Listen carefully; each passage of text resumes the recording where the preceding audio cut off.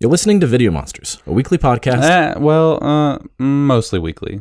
Sometimes more, sometimes less.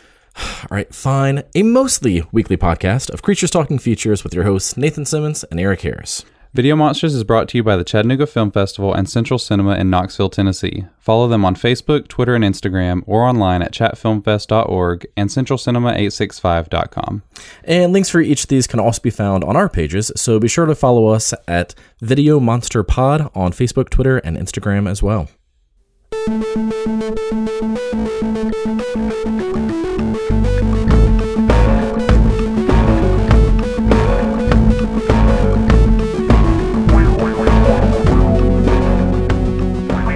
Hello and welcome to another episode of Video Monsters, where we take movies seriously, just not ourselves. I'm Nathan. And I'm Eric. And now that April is, over, we're finally continuing on with our April series because, that's what we do. We let life get in the way of our podcast. And, I've discovered, or not discovered, I was thinking about the fact that whenever we reveal, this is what we're going to do, and, really play up what our next episodes are going to be, that's when life says, nah, f*** y'all, that's not what's going to happen. And, those are the times that we are the most delayed in our episodes. Yeah. So we gotta stop calling our shots so early. Yeah. But, I never want to miss my shot, right? Is that the thing from Hamilton? Oh, you mean you're not throwing away your shot? Yeah, that thing. Nathan. Oh my god. That was so bad. You absolutely butchered that. I don't know what you're talking about. That's okay. It's okay. I'm young, scrapless, and hangry, right? Is that the... Yes, that's... you got that one. You nailed that one. Oh.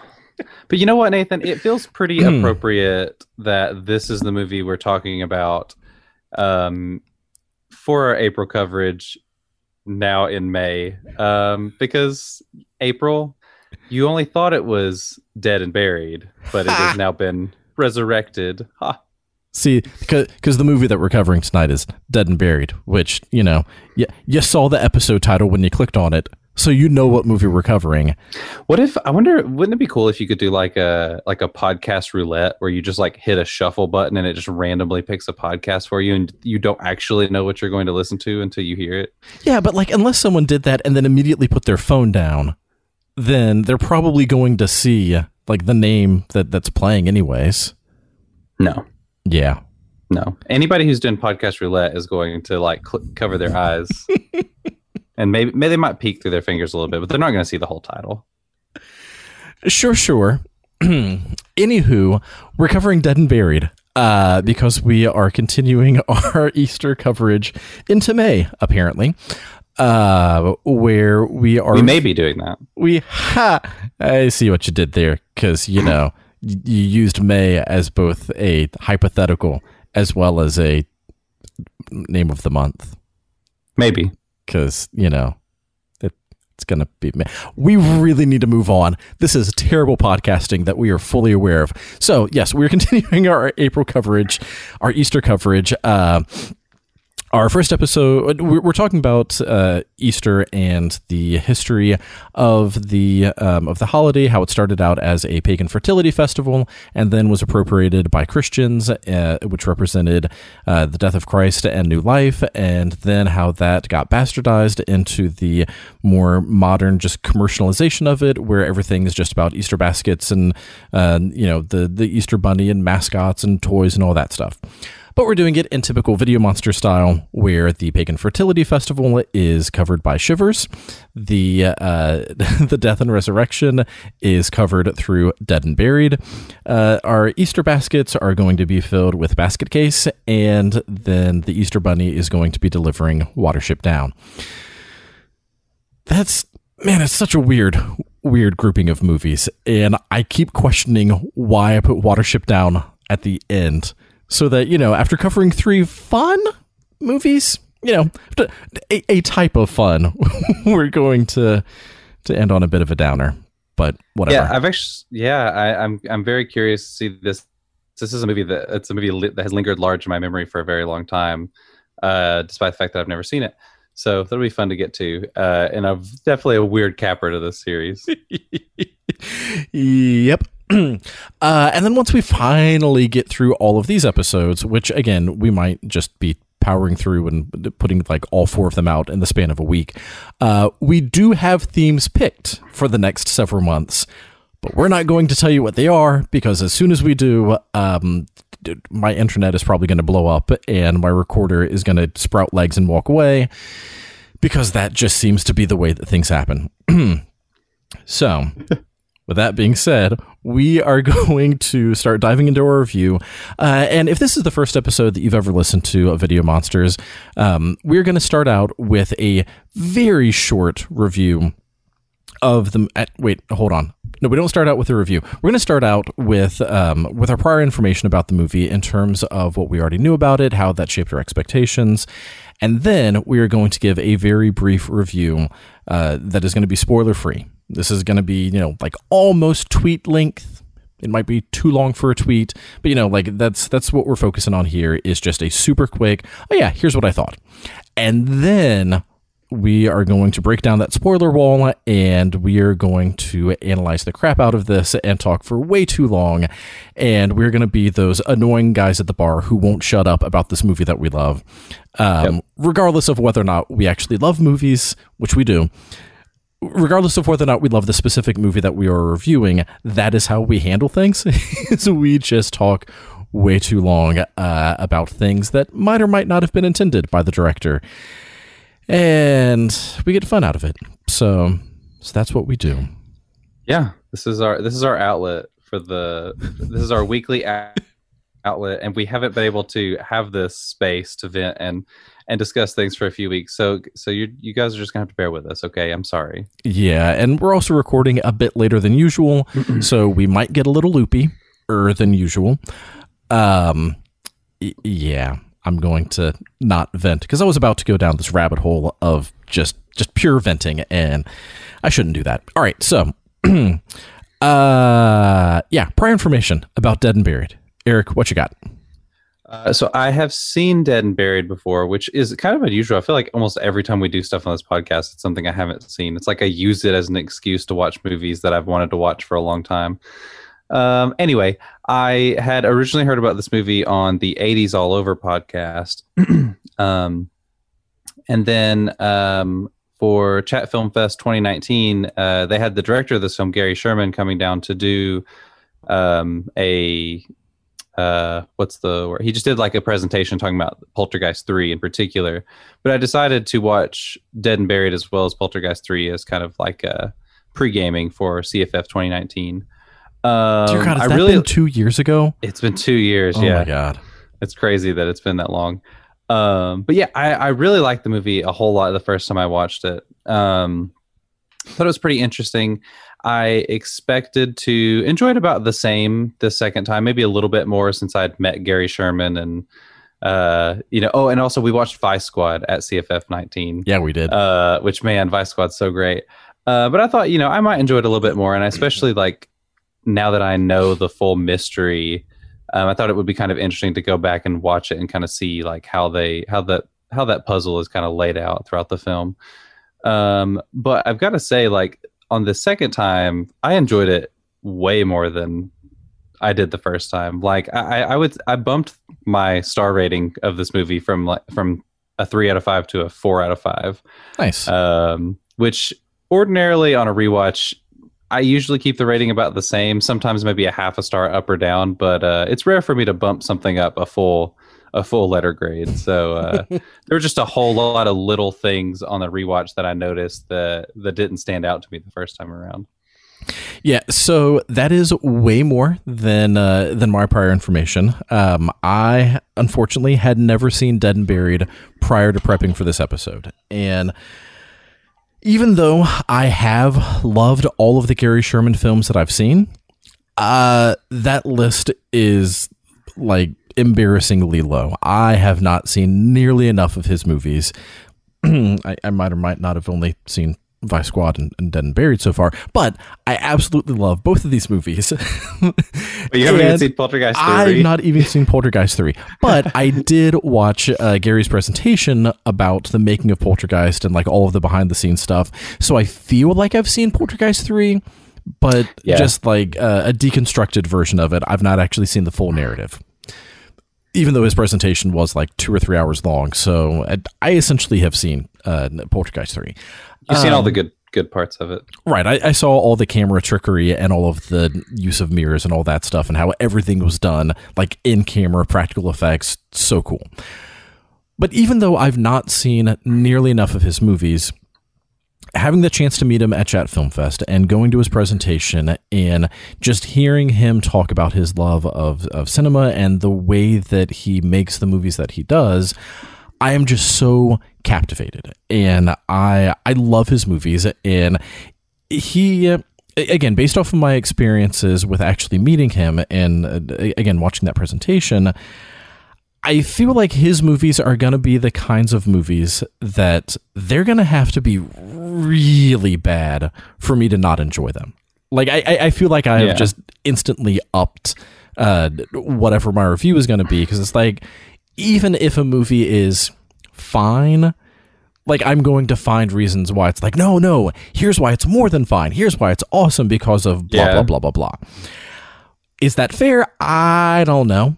But well, hey, listen, at least you're being honest about the bias that you have. I mean, that's the whole point of having a prior information section. Exactly. And again, with watching and listening Gary talk about Poltergeist 3 and how much detail went into that movie and how much of himself he put into creating it, and how much he cares about it, and just all of the heartbreak involved, with the tragedy surrounding it, I don't feel like anything that he would make would be just a movie, Like, I would be surprised, maybe not shocked, but I would be surprised if Gary ever made a movie just for $1, Like, I'm sure that he has taken work just for money before because, people got to eat.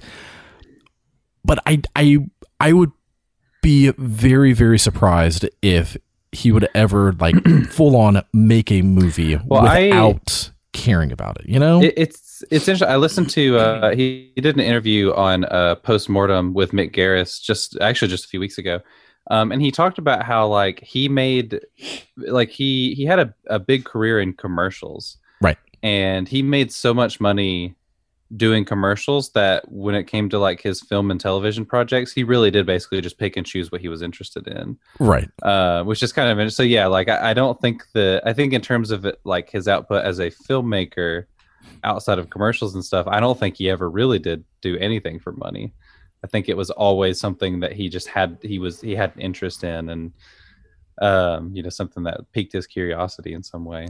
Yeah, and I'm glad that you mentioned the Postmortem with Mick Garris podcast, because first off, great podcast, and anyone listening to us who has not listened to that podcast, go do that. Not right now, like, finish listening to us first, and then go subscribe to Postmortem, because Mick is just awesome, and I could listen to him talk for hours.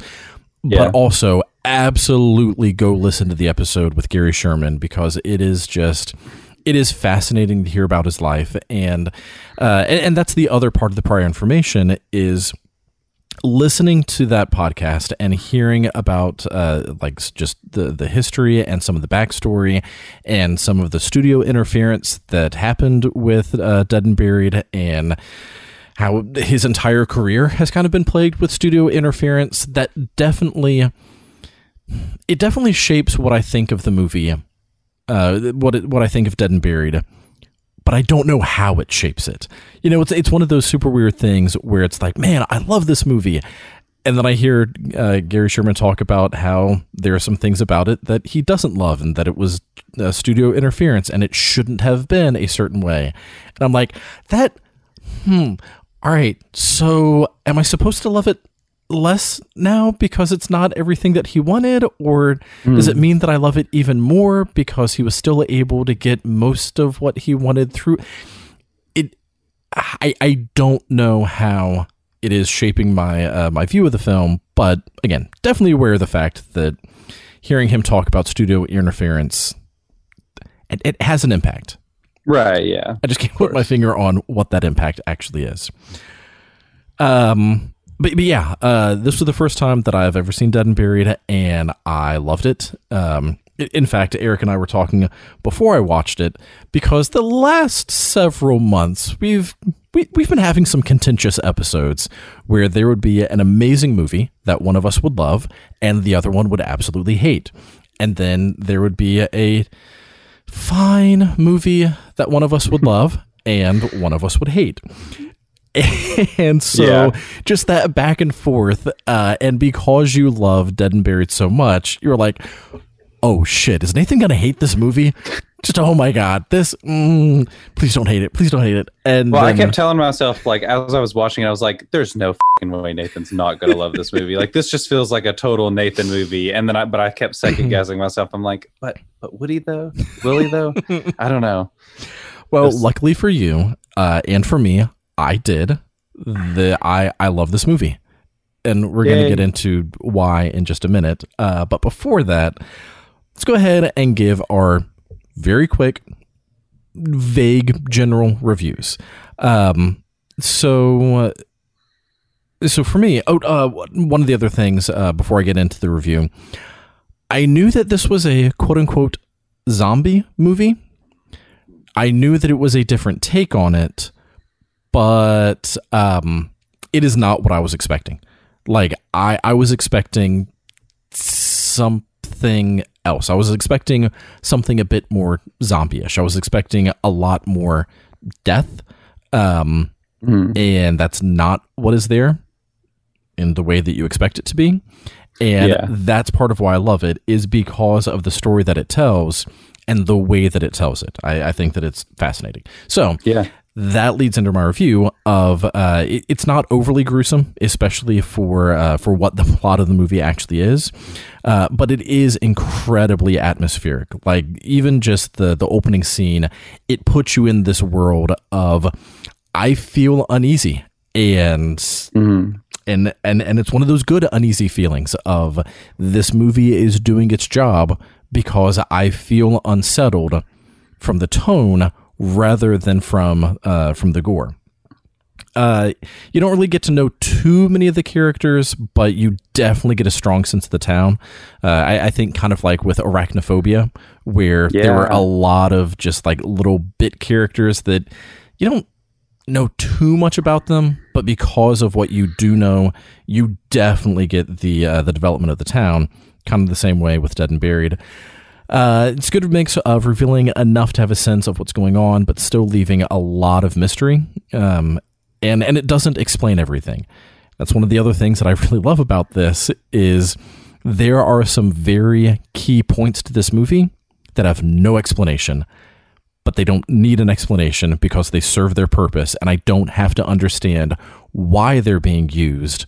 I just understand that they are, and we'll get into that in just a little bit. So yeah, I was drawn into it. I loved it, and spoilers, I cannot wait to rewatch it. So there is my very long tweet version of of my review. Yeah, Eric, what about you? That was like a full on tweet thread. It's hard to even, I don't even know how to top that. Like, you pretty much hit the nail on the head in every single aspect of the film. If I'm going to do a tweet linked review of this, I would basically just say it's kind of right.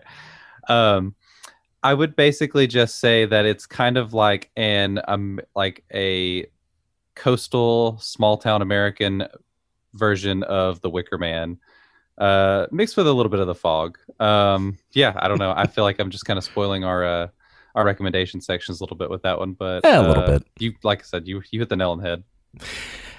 Yeah, and there are more things that I want to say, but we're going to say them in just a minute. All right, so Eric and I both love Dead and Buried. We both very strongly recommend it. And if this is where you stop the podcast, go watch Dead and Buried right now. and then listen to Postmortem with Mick Garris, where he interviews Gary Sherman, and then come back and listen to us, where we, prattle on for the next 2 hours about our over-analysis. But if you have already seen Dead and Buried, or, if you don't care about spoilers, we're going to get into spoilers. We're going to very heavily spoil this movie. Yes, it is 40 years old. It's actually about to celebrate its 40th anniversary. Yeah, so it's about to turn 40 years old. This movie is older than both myself and Eric. Not combined. It's not that old. Not the Voltron version of us, but... Exactly. So this movie is older than both of us individually, but we are still going to get into spoilers. Is there a cutoff for how old a movie can be where you don't have to give a spoiler warning anymore? I don't think so, honestly. There's so many classic films that I haven't seen that I still try to avoid spoilers for. I always try to be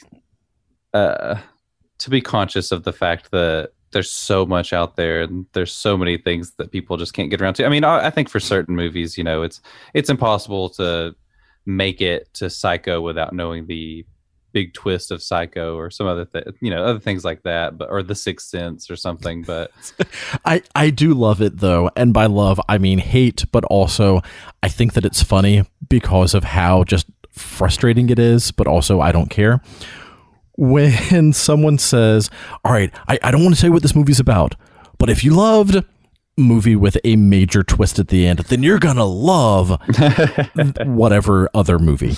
Right. And it's just like, dude, so you just told me that there's a twist. Like, no, I'm not saying that there is, but I think it's so hilarious when people do that. Like, okay, major spoilers for two completely unrelated movies to what we're talking about. But at one point, I think it was for Oblivion.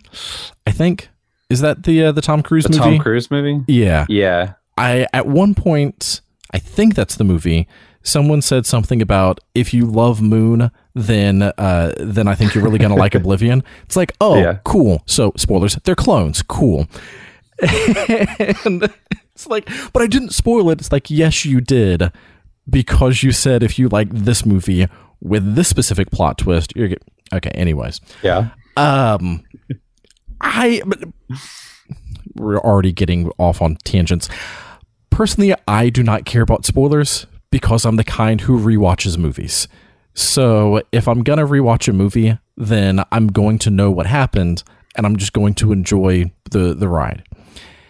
If it's a movie that is going to frustrate me and just be like, ugh, I never want to rewatch this, then I'd rather get a spoiler and know not to get into something. Yeah. But I care about spoilers just because I at least for the first time I watch something to be if there is going to be a surprise, I like to be surprised so I can always remember, that's kind of a memory for me and I can cherish it and be like, oh yeah, I remember the first time I saw this, I couldn't believe the twist ending, or whatever, even if it's not a twist ending, just sometimes it's just knowing the direction that something is going to go, even whether it's a twist or not. It's like, well, I mean, it doesn't necessarily ruin the experience, but it does diminish the impact on a first watch in certain cases, I think. Sure. But anywho, right. Not what we're talking about. So not what we're talking about, except for the fact that we are talking about spoilers. We're going to get into spoilers. I'm pretty sure that we have said that enough. So spoiler wall has been erected. Yeah, it is hard and in your face. That's I don't like how that came out at all. Oopsies. All right, so yeah, you did.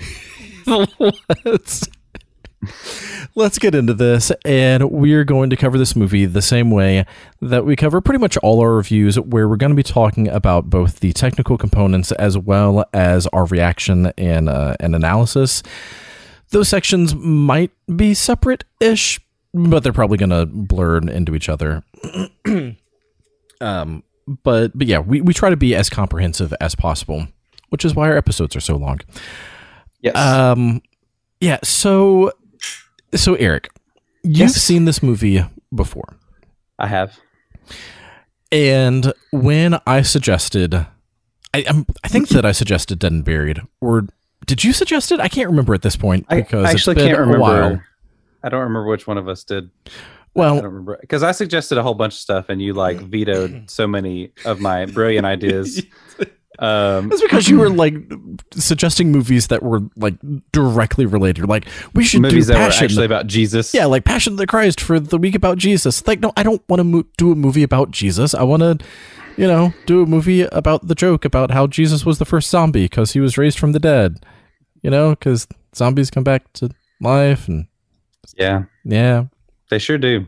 Yeah. Anywho, hey, Jesus did that too. Oh, wait a minute, that was the joke. That was the joke.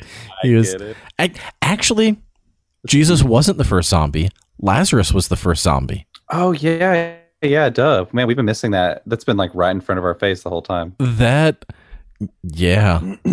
I want a horror version of Lazarus rising from the grave. So not what we're talking about. Anywho, either when I recommend or I suggested Dead and Buried or when I suggested whatever and Eric came back with no, we should cover Dead and Buried. Either way, you were very excited about us actually covering Dead and Buried. Yes. What are some of the reasons why you were like, oh yeah, totally. We totally need to cover this one? Well, part of it was that I did think that this was a movie that you would like, and I really wanted us to have a movie that we could agree on and not argue about because I do stress out over that. I love it. It's fun, but it is also very nice when we agree. I have enough stress in my life as it is. But no, I mean, I really enjoy this movie, and it's the kind of movie that I feel like I probably would not rewatch unless I had like something like a podcast to be like, yes, we have to do this for the podcast, so we need to go back and watch it. So I was really excited just to have a reason to go back and rewatch it. I don't rewatch movies that often. Man, I have almost, and I probably will in the next few days, I've almost watched Godzilla vs. Kong 3 times this month. I keep starting it, and I just never have a chance to finish it. And I want to sit down and watch it beginning to end with no interruptions. And so when I get interrupted, I'm like, well, I'll just start it again later. I've watched the same movie twice this month. Well, I did do that with Godzilla vs. Kong too, but again, it was also sort of for the podcast, right? For both times. So I don't know. Like I'll rewatch movies with Ian. Actually, it's funny. I rewatched Poltergeist, the first one, not the third one, because Ian is my oldest son. He's 10. He's really getting into horror movies, so I'm introducing him to a bunch of stuff. So like that's a really great excuse to go back and just watch like all of my favorite movies. But yeah, like there's certain movies that I just feel like they just don't rattle around in my head, or there's not talked about very much in just general pop culture discourse. I usually have to have some kind of impetus for me going back to rewatch something, whether it be somebody talking about it on a podcast or us talking about it on a podcast.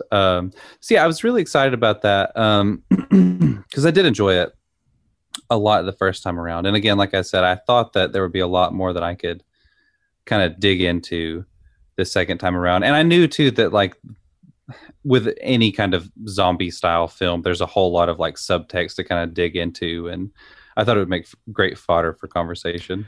I find that so fascinating that I mean, I know that you don't really rewatch movies, but I find that so fascinating that you're like, I love it. I'm probably not going to rewatch it again. Whereas for me, it's like, this is a perfect Saturday afternoon. I can't think of what to watch. I know Dead and Buried.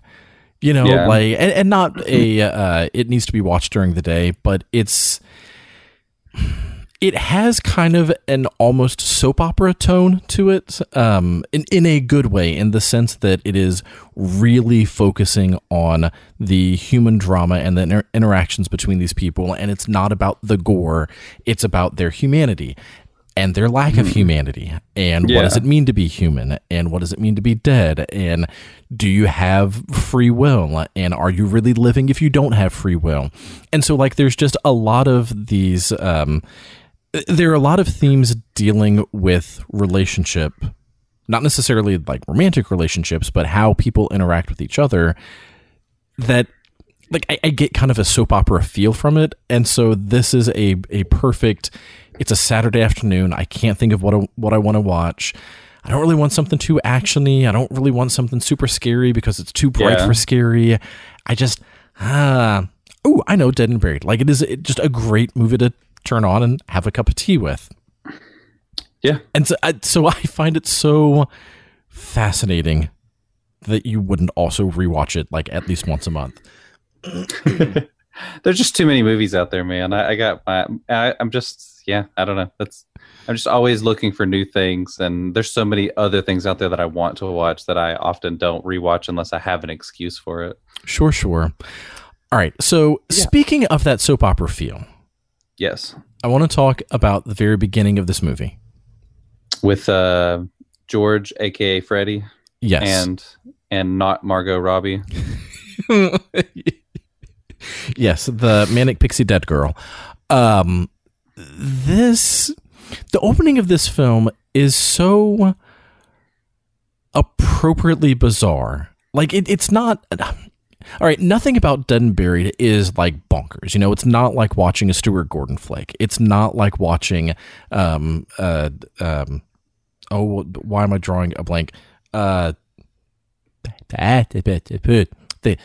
am I drawing David Lynch? It's not like watching a Lynchian film where there's like a nightmare logic. It's not so over the top, but it is still bizarre. It is still unsettling. It's almost Carpenter-esque. I mean, you already mentioned The Fog, and that's definitely one of the ones that I was thinking as well, in part because it's a seaside town, but it has this just sort of real and lived in discomfort to it.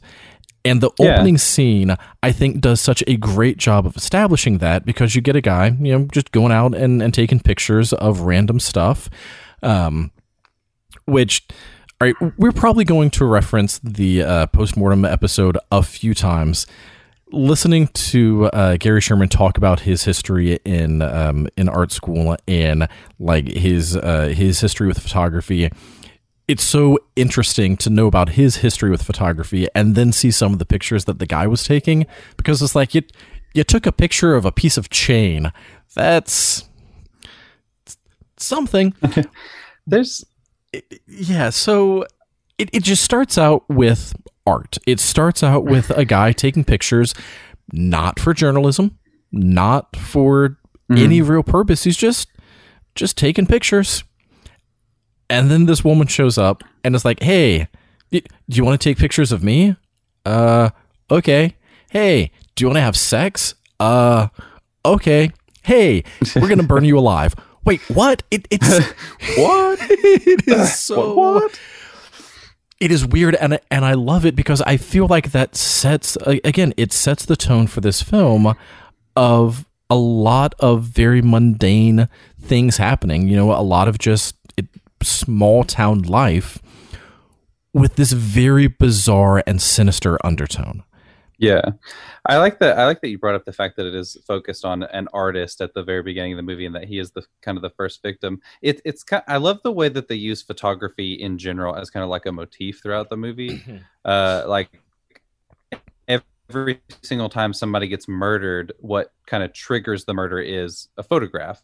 The movie does this really great thing that's super creepy where you see the people basically are surrounded by whoever the victims are. They're surrounded by people in this town, but you don't know it until after they have their photograph taken. Like somebody will pop up and take their picture, and then all of a sudden they're just completely surrounded by people. And it's something where it's like, it's so creepy because it's like they're not there whatsoever, and then all of a sudden they're there, but it's not done in a way that feels very like Scooby-Doo. It's like just slightly, it's like they show up in a way that feels kind of immediate and kind of supernatural, but also grounded in a way. I don't really know how else to explain it, but it's almost like the flash of the camera kind of like resurrects them. It feels very Frankenstein in that way, where the flash represents the lightning that channels the energy back into their body and brings them back to life. Well, and I think it's kind of a cool way they use the camera. And then of course the camera is also used by the mortician as like, the reason they're taking the photos, you learn, is because we need to see what they look like in life, so that way Dobbs, the mortician, can bring them back to life the way that they were before they get brutalized by the town people. See, so during my spoiler-free review, when I was talking about how there's enough mystery, but things are kind of explained, but not always, but the cameras was actually one of the very specific things that I was thinking about in terms of there is never an explicit explanation. Like, no, Dobbs at the end doesn't say, oh, and I've had people in town take their pictures so that I can know what they look like because I need all these different frame of reference.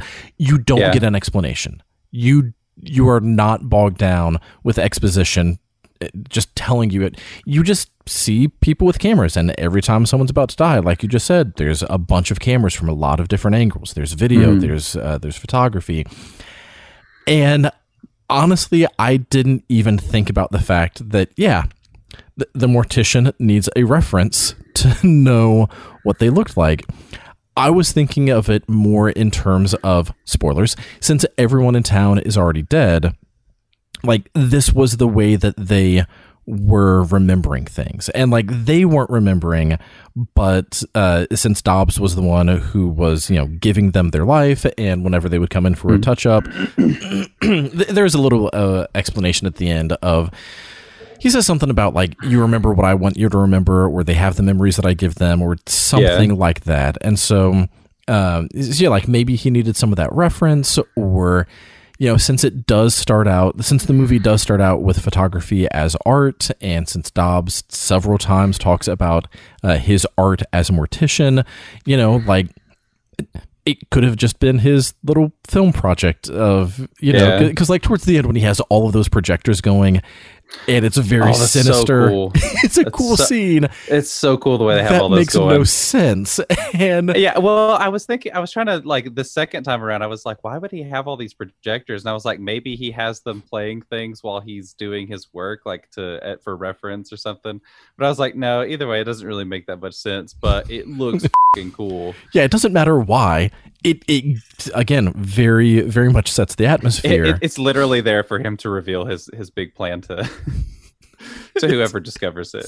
He's like, all right, roll the film. We got another one, guys. It's there for him to explain his plot to the person who is a part of his plot. And that's that's weird.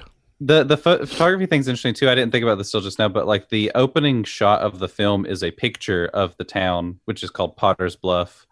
And it starts like it's just a still photo of the town that then comes to life. It comes from a still photo to a moving picture, and it starts off black and white, and it becomes it's in color, like it then morphs into being in color, and it's literally a photograph of the town coming to life, which is like right there from the very opening shot of the film. It tells you exactly what this thing is about. Well, and you know how we overanalyze everything. I think even the name of the town is like just right there in front of you of, hey, everything is a lie. Everything is a bluff, as it were. Not just any sort of bluff, but it is a potter's bluff. A potter who is sculpting things in clay the same way that a mortician is sculpting a face out of face clay. Oh, you know what? That's actually a fantastic analogy. I did not think of that. You know what I thought of? I actually thought about this just before we started recording, because I think of this movie as kind of like a reverse It's a Wonderful Life, where that is a movie that's basically about how what's Jimmy Stewart's character's name in that movie? George? God damn it. I'm so upset. I watched this just like a few months ago. It doesn't matter.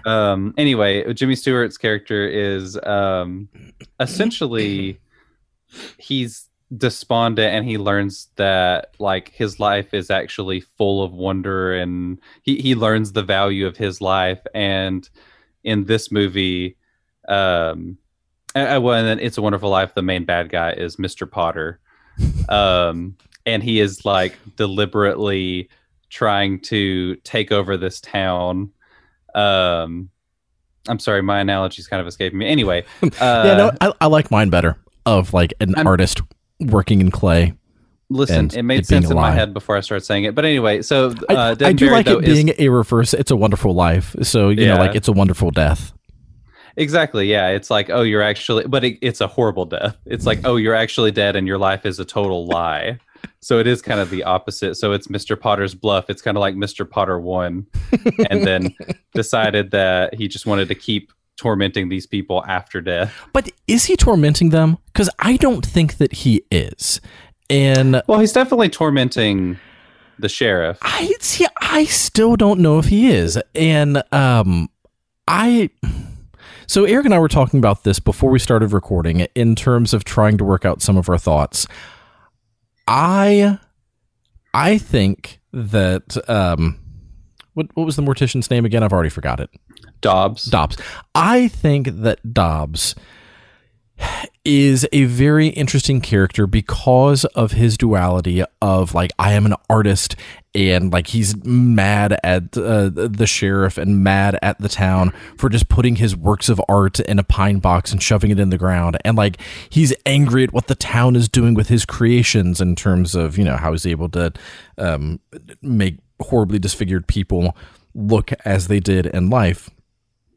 So like he's mad at the town and he's mad at the sheriff, but he is also the one controlling everything because, again, spoilers, everyone else in town is already dead.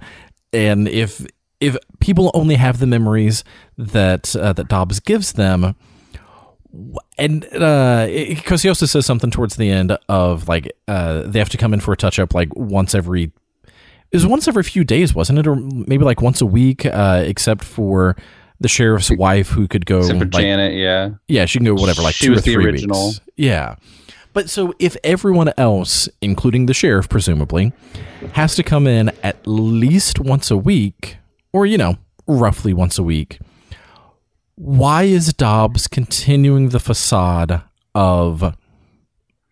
Why is he continuing the facade of people not knowing? Because obviously there's a lot of people in town who are a part of it, as evidenced by the fact that during the 3 or 4 murders throughout the movie, like 20 or 30 people show up. Like there's a lot of people who are part of the killing scenes. Yeah. Why is Dobbs then trying to maintain a functioning society where there are other people in town who don't know about it? Like why does he keep the sheriff out of the loop? Is he just trying to maintain a Batman to his Joker? Is he trying to... Well, he does mention that there's a line in the film where he talks about how he loves playing these little games with him or something.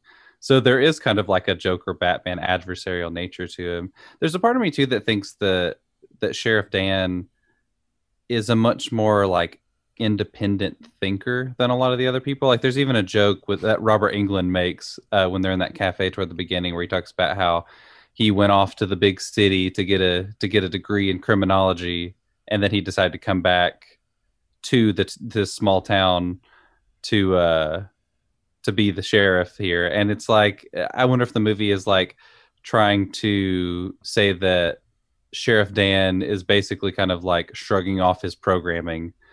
But also, like, I wonder too, like with Dobbs, I assume he's obviously got some kind of a god complex, and I assume that he wants these people to have something resembling free will, just not too far, like not enough to question their existence and question the little like Truman Show-esque thing that he has created, this fake town that he's created for them all to live in, essentially. It's almost like it's kind of like an ant farm. I was just about to say it's like he has a little ant farm where it's still running itself, but if one of the ants breaks out and tries to bite you, you're going to squish it. It's just such an it's such an interesting way to tell the story, and such a fascinating way of, again, like diving into all of these themes that I mentioned at the beginning in terms of what does it mean to be human? What does it mean to be alive? Are you really alive if you don't remember anything? Like all of these things that are brought up during the movie obviously wouldn't have been able to have been brought up were it not for the fact that that the sheriff, whatever his name is, not Gabriel Byrne, and God, all right. So I know that during our Shivers episode, like we went all in on our joke of not whatever with that main Shivers dude. Like to the point where we're just like, not Sharon Stone, just making up anyone. But honest to God, every single time that I looked at James Fiorentino, right? Is that James who it is? Fiorentino, yeah. Every single time that I looked at him, I expected Gabriel Byrne. Like a few times I almost heard his voice. I was like, nope, that's not who this is. But I had the exact same. I literally wrote down not Gabriel Byrne in my notes. I also had not Ian McShane, and not young Dick Miller. Oh, there was somebody else, and I can't remember who it is now. No, it's just not Gabriel Byrne. Like if Dead and Buried was definitely not Gabriel Byrne. Yeah, if Dead and Buried was ever remade and they didn't cast Gabriel Byrne, it's just like you are missing a huge opportunity. It could be not Dan Hedaya. Could it? For sure, yeah. Sure. All those other people are like fine, vaguely, I guess, but man, for me, it's just I could not unsee Gabriel Byrne. What was I talking about? I was talking about how something. Oh, right. So, like, you wouldn't have been able to get all of those themes were it not for the fact that that the sheriff was kind of breaking some of that programming, or were it not for the fact that Dobbs was intentionally programming him to do whatever. Like maybe he needed some of that cat and mouse because without it, life would be too boring. Mm-hmm. Maybe. There's also a little bit of, well, because movie, so like the movie wouldn't have existed without it. But the movie does exist. And like we talked about at the beginning, I don't think that Gary Sherman makes a movie just to make a movie. Like I think that he is very intentional with what he creates. And again, in the Postmortem podcast, he even talks about how movies, especially horror movies, can be such a great outlet for getting across some of these messages that might not have been accepted in a drama or a comedy, and how it gives you a different a different avenue to try to get one's point across. Mm. And with what you were saying about, because I had forgotten that line about, like, oh yeah, you went off to a big city college and now you're coming back here and you're too good for us. And like with that line and with how, even though like the entire town is in on what Dobbs is doing, he also is still like the village kook, you know, like he is still very much an outsider. I wonder if part of what this movie is trying to convey is the dangers of small town anti-elitism and anti-education and anti-creativity and like the dangers of conformity and how Dobbs is like trying to highlight the conformity, but then goes too far and ends up making everyone conform. I really want to pick Gary's brain about like what specific themes he was trying to convey with this movie, because I feel like this is more of a cautionary tale of here are the dangers of blah, rather than like here are the dangers of demonizing an artist, rather than here's why art is dangerous, you know? Yeah, absolutely. I definitely think that a lot of that is in here. And that's one of the reasons why I like the ambiguity of like not quite understanding the true nature of the, you know, quote unquote zombie characters of this. Like you don't really know how much free will they have. You do get some really interesting hints. Like one of the like creepiest things in this movie is whenever it is revealed to Sheriff Dan that his wife Janet is dead, and she comes in and she's like, at first she's like obeying the will of Dobbs, and then like later on she's like, bury me Dan, kill me, bury me. Like she's like basically like, release me from this prison. Like she's like, it's like she's trapped in her own body to a certain extent. And he then literally goes off and buries her, and then townspeople kind of surround him. There's just something that's so creepy about that, and so terrifying about the thought of like, it's like, yeah, he's sort of giving them free will, because like throughout the film, she's, you know, kind of gaslighting Dan the whole time and trying to convince him that he's crazy. And Yep. but then at There's the a end of lot the of day, it's like gaslighting going on. she's a yeah, absolutely. So yeah, she's constantly lying to him and trying to, like, you know, obscure the fact that she's doing all these things for him. So it's like, is she actually acting of her own volition or is she not? And that there's something really fascinating to me about that.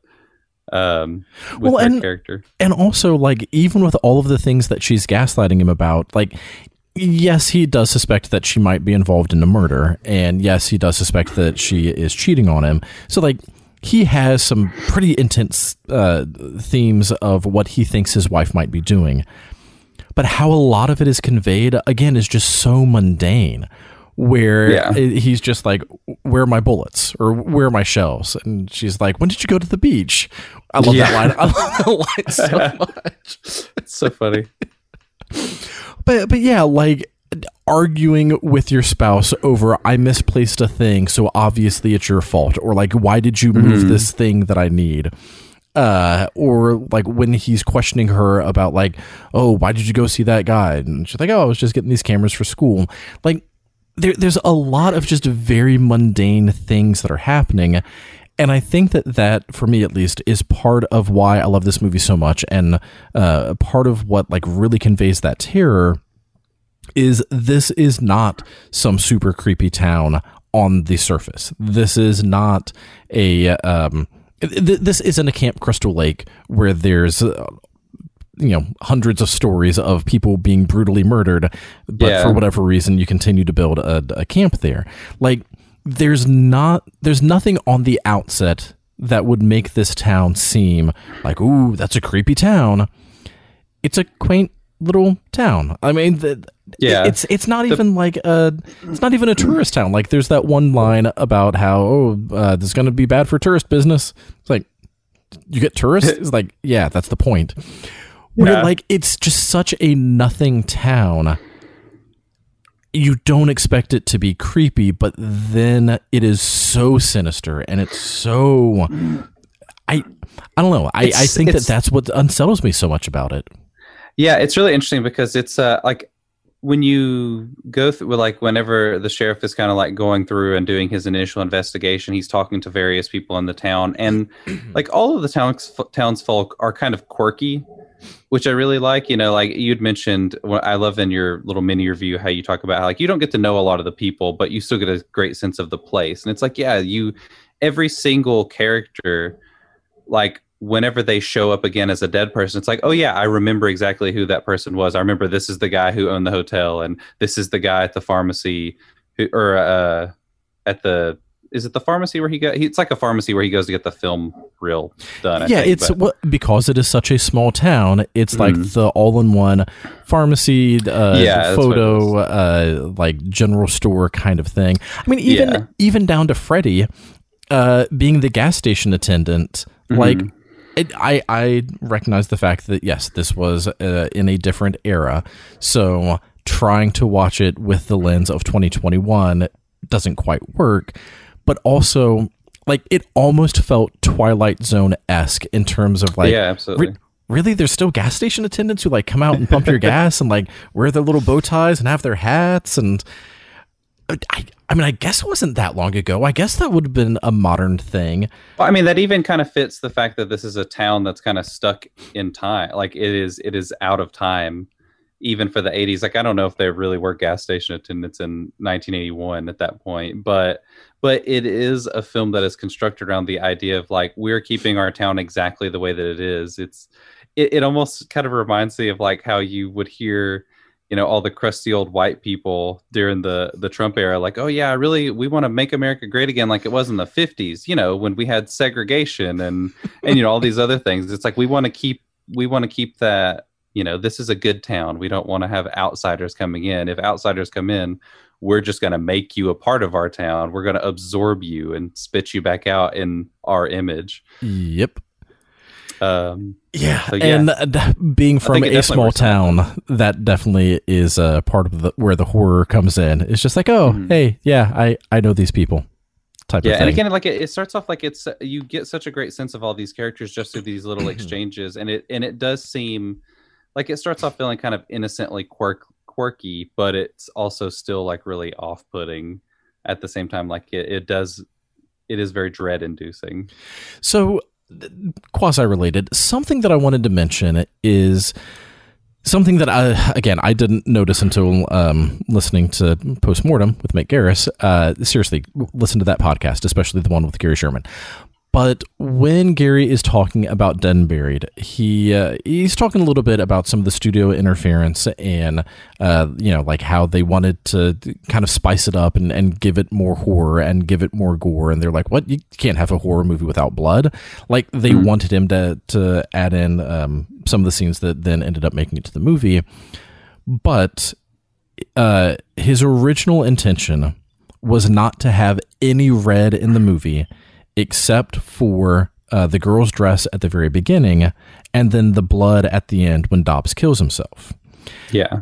Which, like, God, I so wish that had been the case, and hearing him talk about that definitely gives a lot more depth to things. It's so smart. He even he mentioned that he even changed out like the tail lights in the vehicle so they wouldn't be red. Right. And there's so much attention to detail in this film. And the thing that I love so much about that, as you know, with my background in psychology, that puts this film in an incredibly Freudian atmosphere of the movie. Starts with sex and ends with death.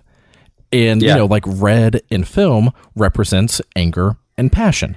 And so for the movie to be bookended with sex and violence, for the movie to be bookended with the very base level id of, again, sex and violence, the sex instinct and death instinct, for it to be bookended with, sex leads to birth, and then death leads to death. For the death leads to rebirth. No, I like death leads to death better. For the movie to be bookended with the only times in this movie that you are going to have like a vibrant, passionate color. So at the very beginning, at the very end, representing these two extremes, not only is that a smart decision just from a visual aesthetic, but like I've kept mentioning with just some of that mundanity, with how mundane things are, like that really brings in sort of just that brown tone nature of all of it. Like it's almost like putting a sepia lens on the movie, but without actually changing any of the color. It just dulls everything down. Yeah. Like I don't have this in my list of movies that I would relate this to because I've not actually seen the movie, but it reminds me of the book The Giver, where like the town has no color because it has no life and it has no vibrancy. Yeah. And the only time that you get color is when the old man touches the little kid. Man, The Giver is weird. It's such an odd... I have it, but I've not read it, actually. It's one I didn't read in school for whatever reason. It is both a very good book with a lot of great things to discuss, but also the ways that the old man like gives the emotions and the memories of the town is literally by laying his hands on the kid. Like it's weird and it's weird, dude. Yeah, it's weird. It's super weird. Anywho, and very real. It's unfortunately, but that's not what we're talking about. So yeah, like for there to be that level of detail where you get rid of all of the tail lights to change the color to make sure that they're not red. I don't even know where I'm going with that because I feel like at this point I'm just rambling with how smart it is. I'm glad you brought that up because one of the things that I've thought about a lot is, the character of Dobbs, who we haven't even mentioned, is played by Jack Albertson. Grandpa Joe from the Willy Wonka and the Chocolate Factory. He's so good in this movie. But one of the things that I love so much about his character is just like the idea that he does consider himself to be an artist. Like he is the mortician and he is really passionate about his work. And there's a scene in the movie where he basically talks about like I can't remember. I think it's like when Dan is at the like at his mortician's office, whatever, funeral home, I guess that's what it is. There you go. They basically talk about like how you have to cover up the bodies or whatever, and he's like talking about how what's really obscene is the fact that he has to, like, he does this beautiful job remaking these corpses after they've been killed and making them beautiful again, and then he has to hide them away in a box, and how that's what's really obscene. And it made me think about like how weird Americans are in terms of our fascination with death and the weird rituals that we have with death, where it's like, yes, we are going to, like, now that you are dead, we are going to put your body on display so we can go see it because we need that closure. Right. And we are going to take your body to this person to have you made up and be beautiful, but we also still like really stigmatize this person and think it's weird if someone wants to go and be a mortician, because like, ooh, why would you want to go play with dead bodies and make them cute or whatever, even though we deem this something that is necessary for our own grieving process. Well, I don't feel like people in those positions really get the respect that they deserve. And I think that's like a good connection with the sex thing, where it's like, it's something that we all do, that we all think about, that is literally how we procreate, and yet we always have to talk about it in hushed tones and behind closed doors. And so making that connection early on and bookending the film with those two things, I think is there's a beautiful symmetry there. Well, and that also reminds me a little bit of reminds me of the first episode of Bob's Burgers, where in case anyone out there hasn't seen Bob's Burgers, one of the best TV shows out there. I absolutely love it. But in the first episode, Bob is running a hamburger joint, and he is accused of putting human flesh in his hamburgers. And right next door to him is a funeral home. And towards the end, he gives and Bob, by the way, played by, is it H. John Benjamin? Yeah. I think? Yeah, H. John Benjamin. I couldn't remember the first initial. Where he's giving a speech about how, you know, like, people are so respectful of the dead, but so disrespectful of life. And, you know, like, sure, we revere the dead, but then we treat each other terribly. And then it kind of goes off the rails because it's an animated comedy, and of course it does. But like, there's still some truth with that. Of people are like, oh, how could you disrespect the dead, and then turn around and be just a complete asshole to the person still living. And yeah, I am not saying people should disrespect the dead. That is not what I'm trying to say at all. But there's that lack of reverence for the living,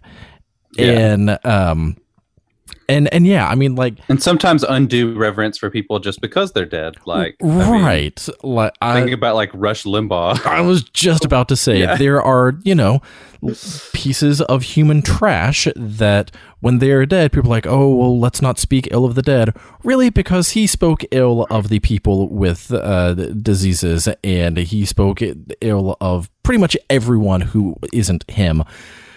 No sympathy. Because of how much of a piece of human trash he was. Yeah. Not what we're talking about, but it is true. What was I talking about? No, I'm just angry.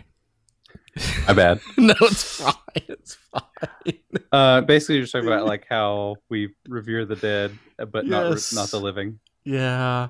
Oh, right. Like, even to the point where, like, at a funeral, you know, people will spend how many hundreds of dollars on flowers, not the family. I'm not talking about like the immediate family, because obviously you need that closure, and there's a number of things that do go into that grieving process.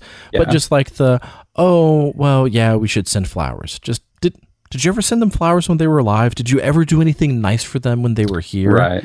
A lot of times it's almost like we do this more for, I mean, obviously, like, we do this more for ourselves than we do for the people who passed on. Like, right. It is. Well, like, how many thousands of dollars are caskets? How expensive are our funerals? Like, oh, it's insane. Yeah. And anywho, we're talking about movies, not about how the death industry takes advantage of the living. I mean, I would say that's a theme of this film. I would say that. One of the other things that I wanted to mention, though, with the people don't appreciate my art and they view it as obscene. What's really obscene is putting it in a box. And then when you brought in, there's some of that sort of same attitudes towards sex. There's also that same attitude towards a lot of artists, and there's also that same attitude towards anyone in the LGBTQIA plus world. And there's so many different facets of humanity that make us unique and individual, and amazing and awesome and wonderful. And people are like, oh no, let's keep that quiet. If a kid shows any interest in art, some parents are just like, oh no, you're not going to make a job doing that. Like, you got to do something that you're going to make money in. Or that's literally something Gary Sherman mentioned in the interview, was that his parents didn't want him going to art school because for that very reason. And it makes me think of the oh my God, why am I drawing a blank on his name? Harry Chapin. It reminds me of the Harry Chapin song, Flowers Are Red, where the song's about this little kid, and he, like, when he's coloring it, he just puts colors everywhere, puts colors all over the paper. He paints flowers in reds and blues and greens and purples and just all of the colors that he sees, because there's so many colors in the rainbow, there's so many colors in a flower, all this other stuff. But then he goes to school, and the teacher's like, no, flowers are red and green leaves are green. It's the way that it's always been. That's the way that it always will be. And so then, as is the case with all Harry Chapin songs, where they are beautiful but also just incredibly sad, the end of the song is the kid having all of his creativity stripped from him. And so he's just like sitting there, just almost comatose, just coloring in red and green. And he's like, flowers are red and green leaves are green. Mm-hmm. That song was heartbreaking when I was a kid. Now, having a kid and watching my son, he's turning 3 in a couple of months, so he is still very, very young. But when he colors, just colors are everywhere. And, he does not color inside the lines at all because, he's 2. He doesn't have that fine motor control to understand what the lines are. But also, it's like, I cannot even begin to fathom stifling that creativity in him. And he's not drawing anything, he's just putting colors on paper. Sometimes he says that it's something, it's like, that's awesome, buddy. Yeah. And I never want to tell him oh no, you did that wrong, because no, if you said that that's a penguin, cool, that is a penguin. Looks like a spaghetti monster, but cool. If you say it's a penguin, that's what it is. It's not like, no, that doesn't look like one. Because I don't want to take that away from him. The world is going to crush his spirit eventually anyways, because the world sucks. Yeah. I don't want to rush that along. And I feel like that's one of the themes in Dead and Buried, is anything about you that makes you unique, anything about you that makes you different, anything about you that is not the norm of society, anything about you that would cause a small town to say, you're not from around here, are you? Needs to be dead and buried and not allowed to resurface. I mean, come on, even think about how these people in this town are controlled. Yes, there's some voodoo backstory about what's going on, but regardless of whether or not this is actual voodoo, because I don't know enough about voodoo to know what is really part of the belief system and what is just Hollywood saying that it is. Yeah. But regardless, in Dead and Buried, the way that you control people is by putting their heart someplace safe. In this case, their heart is buried. Yeah. And when you think about a person, all of their emotion, all of their passion, all of the things that make someone who they are is their heart. When we talk about movies and we say that a movie has a lot of character, not the characters in it, but the movie itself, when we talk about, movies that just really bring us in, we talk about how the movie has heart. Exactly, yeah.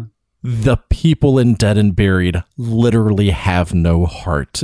And I might be overanalyzing things, but God, I hope not, because I really want that to be the case. Yeah, I was just thinking too about the idea of Dobbs controlling controlling these people, and the whole point of it is he's basically trying to preserve. He's trying to make them beautiful. It's like as soon as anything gets out of place, like the whole idea is it's like, okay, you've been taken from us, you've been destroyed. I'm going to make you beautiful and resurrect you, and you're going to be beautiful forever, and it's going to be beautiful according to my standards. I love. And first, I want you destroyed before I can make you beautiful. Exactly. Like you have to have a horrible death so that I can show my true art. Yeah, and they literally say like the only way for it to work is if you die in a horrible way. So it's like you literally have to just obliterate all that was there beforehand to be rebuilt. Like he's. Oh my god! I don't know why the first thing that I thought of was "Pimp My Ride." You ever watch that show? In this case, it would be Pimp My Hide. Exactly, Pimp My Hide. Oh my god, I don't know. The first I was just thinking about how, like in Pimp My Ride, it used to annoy me so much because it was like, yeah, we're gonna pimp your ride, and it's like most of the time they would literally take all of the parts away and rebuild it from scratch, and I'm like, that's not pimping your ride, that's just giving them a new car. Well, they would take away everything that was functional, like, man, exactly, yeah. So some of the like after stories of just like, yeah, this is a piece of trash now, like it can't even drive, it's so heavy. So dumb. Now I'm just picturing was it Exhibit? Was that Exhibit? Yeah, now I'm just picturing Exhibit there next to Dobbs. Just like, yo, I heard you like dead people, so I'm going to put a dead person in your dead person. Oh, man. So great. Speaking of pimping things, at least in terms of the way Pimp My Ride uses that adjective. We haven't talked very much about the technical aspects. I do want to take at least a couple minutes to talk about this, because this is what really stood out to me on this rewatch is how incredible, like Gary Sherman, again, is a consummate craftsman when it comes to filmmaking. Like he is so good at doing things in a way that is like technically brilliant, but also not showy. Like, right. I feel like a lot of times, especially with like modern directors, it's like, ooh, we're going to do a oneer, we're going to do a long take here, and we're going to make sure you see that that we're doing a really long shot, that this is like a 10-minute take. And I didn't notice this the first time around, but on this rewatch, I was like, man, there are a lot of scenes in this movie that are just like 5 or 6 minutes long, where there's just a whole conversation that plays out in one shot, and the camera's kind of like slowly swooping around characters.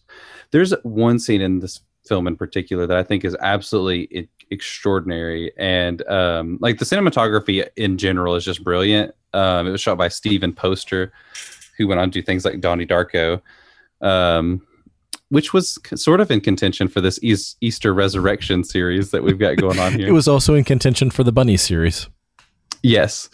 But there's a fantastic scene where you get that moment where the hitchhiker is murdered, the woman, and she's taken for Dobbs to get like to pimp my ride, like to rebuild her from the muscle up, essentially, which is just an extraordinary effect. But the scene that takes place after that is a really long shot where like it shows him kind of popping her eyeball in, and then the camera kind of pans up to him,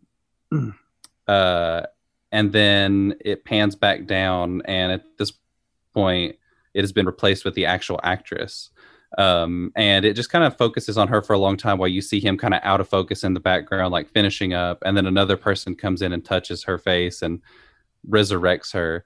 And it's just the kind of thing that is so brilliantly, it's just done in such a brilliant but subtle way, where it's like you don't even really realize it until it's pointed out to you, I feel like. Yeah. That it's all taking place in one shot. And it really tricks your brain into thinking, like, because of like how it's not drawing that much attention to it. Again, the first time I saw that scene, like it never, like there's a part of me that's like, okay, does she have a glass eye or something that they pop in there? But no, it's like, it's actually a dummy, and they just replaced her so quickly and done it's just brilliant. I'm stammering through my stuff again here, but yeah, no, pretty much all of the effects I think looked great, and in part because actual practical effects feel much more real.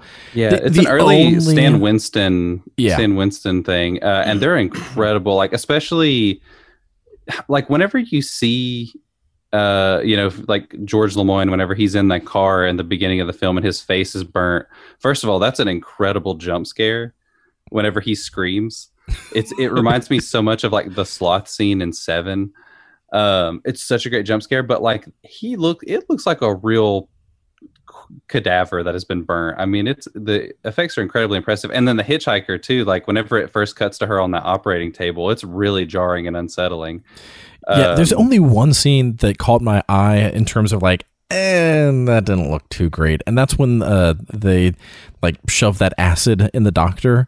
Like that's the only one, but it's because he was supposed to look like normal. He wasn't looking decayed or anything at that point, and so it just his face didn't that look was one of the quite human enough. But that other was one of the than effects that Stan Winston didn't do. Actually, like in that postmortem podcast, Gary talks about how that was a scene he didn't want to shoot, but he was basically kind of forced to do it.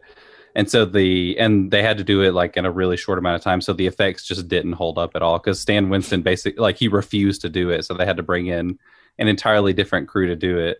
And so that's why that scene looks so bad. That makes sense. And also that totally makes sense that was a studio scene because why would the doctor not have already been dead? He's supposed to already be dead. Yeah. So it doesn't make any everyone is sense. supposed to already be dead. That doesn't make any sense whatsoever. It's only supposed to be the outsiders. It's only supposed to be. Yeah, I wonder if the town rejects anyone. Like, I wonder if they only kept the people that they thought you are a good fit for. When I say the town, obviously, I just mean what's his name, Grandpa Joe. Yeah. Like, I wonder. I also wonder how many people that town can sustain. Because if no one dies, then it's then no one's going anywhere. Like, is he going to hit just a critical mass where it's just like, all right, well, got all my dead people now? I mean, I think eventually, maybe he just wants to take over. He's just going to eventually he's going to do the whole world eventually. He'll get there. Maybe. He is immortal at this point. Because you can't kill him. You can only make him dead. I was just about to say, I do love the line at the end where he's saying to the cop, you'll try to kill me, but you can't. You'll only make me dead. And again, especially with like him being an artist of like, yeah, I might be gone, but you can't ever destroy what I am or what I've created. Yeah, or even just like going back to what I was ranting about a few minutes ago of like anything that makes us different, society wants to shut it away in a box. Like, you can't kill ideas. You can't. People try, but it is much harder for an idea to actually die. And so, there was a little bit of that with his line of you can't kill me. Like, you can't kill what I am and what I've created and what I've done. You can just make me a part of it. And it's like this movie is virus. So smart. It really is brilliant. And again, like it's we've talked mostly just about like all of these kind of deeper layers, but even just from a pure filmmaking craft, like it's just so brilliantly put together. I also here's one other thing I want to mention. So you know how they have like the shot of George in the full body cast with like just his eye kind of exposed there where that gets the needle in it, right? That whole body cast is a prosthetic. Like there is not an actual human being in that. It is a dummy. It is a mechanical dummy. I mean, that makes sense. Which it blows my mind. Like I knew that watching it the second time, and it still is just it's unreal how real it looks. I mean, it is so convincing. And then of course, yeah, when that needle gets jabbed in the eye, it is I can't stand eyeball trauma in general, but man, it's so great. I love this movie. I think it's really brilliant. I even think like I get why people wouldn't like the twist ending that Sheriff Dan has been dead the whole time, but I think it's really effective. I literally forgot that was the end of the movie. Like it shocked me all over again because you're so focused. Like the movie, it's written so brilliantly. Like it's actually written by Ronald Shusett and Dan O'Bannon, who did Alien. Like Alien was the movie they'd written before this. And it's so brilliant in the way that whenever the sheriff like watches that video and he sees his wife in bed with what he thinks is another man. Like you're so focused on like, oh, he finally caught her. Like he finally caught her in a lie. She's cheating on him. He's going to go down there and confront her. And then the reveal that the man in the bed, well, not only that, she's cheating on him, but that she's murdering someone. That, of course, is shocking as well. But the reveal that the person that she murdered she's poking is him while he's poking her, right? Exactly. But the way that they play that out, where you see the film and he gets up before he finishes it, and then they show the rest of it later on, it's so brilliant and such a great way to reveal that twist. And even it's so simple, but also the fact that the way that she is killing him is she is stabbing him in the back. Yeah, so exactly. Like there is a very literal, you are seeing the way that he is feeling. Yeah. It's simple, but it's smart. Yeah, and that's honestly, that's the way the best stories are told. Like I feel like the more you complicate a story, the less effective it is. And when you can boil something down to its essence like that in a way that's not like super obvious, like you're not just holding the audience's hand the whole time, but I don't know, it just feels like everything in this film is just so carefully thought out, other than of course the studio intervention. But right. Yeah, and that really doesn't detract from the movie that much. You mentioned that the twist ending works. I go back and forth on whether or not it does, just in terms of like when there is the big reveal that Sheriff Dan was dead the entire time. Like I was like, well, of course he was. Like I didn't call it. It's not like I knew it, but once it was revealed, it's like, oh, that makes sense. Yeah. And so it's one of those like, yeah, it's a twist, and yeah, when I was watching it, I did kind of have a. But like immediately went into, oh yeah, I guess that makes sense. Like, yeah. I mean, the rest of the town was dead. He didn't just move there. How did he not know? Yeah. It makes sense that he'd be dead. That was another thing that I had like running through my head is because I'd forgotten that he was dead. Like the whole movie, I was like, wait a minute, I don't understand. How could he be the only one who's not dead? I kept trying to remember if the movie explained why he wasn't dead. And I was like, oh yeah, it does. He is dead. He's just dead. Right. He just is. I was overthinking it. Yeah, I love. I've already mentioned the tone a little bit, but I love the fact that this movie has sort of that like film noir thing going on in terms of like there's one man against everything. Not so much in like an example that I can't think of because it's late, but like it has that like one guy going out trying to solve a mystery, and the deeper he gets into it, the deeper he understands that he's been in it the entire time, and like as each thing unravels, he gets drawn into its web. Like I love that film noir style, but there's also, even though this is presumably a northeastern coastal town, I guess. Yeah, it's like New Englandish. It has a very Southern Gothic feel. Like this movie very easily could have been set in Savannah and like just changed the coast with, like more marshy type stuff. But I feel like it would have worked exactly the same. Or like absolutely. Somewhere in Louisiana. I really, really like that sort of Southern Gothic feel. And it's not often that you get a Southern Gothic film noir mixed in with a psychological horror film about zombies that's not about zombies. Yeah. Trying to explain this movie is difficult. It's both very easy, but it's easy on the surface, but you could make it very difficult because which we do. There are a lot of knots on that rope. I don't know if that metaphor works or not.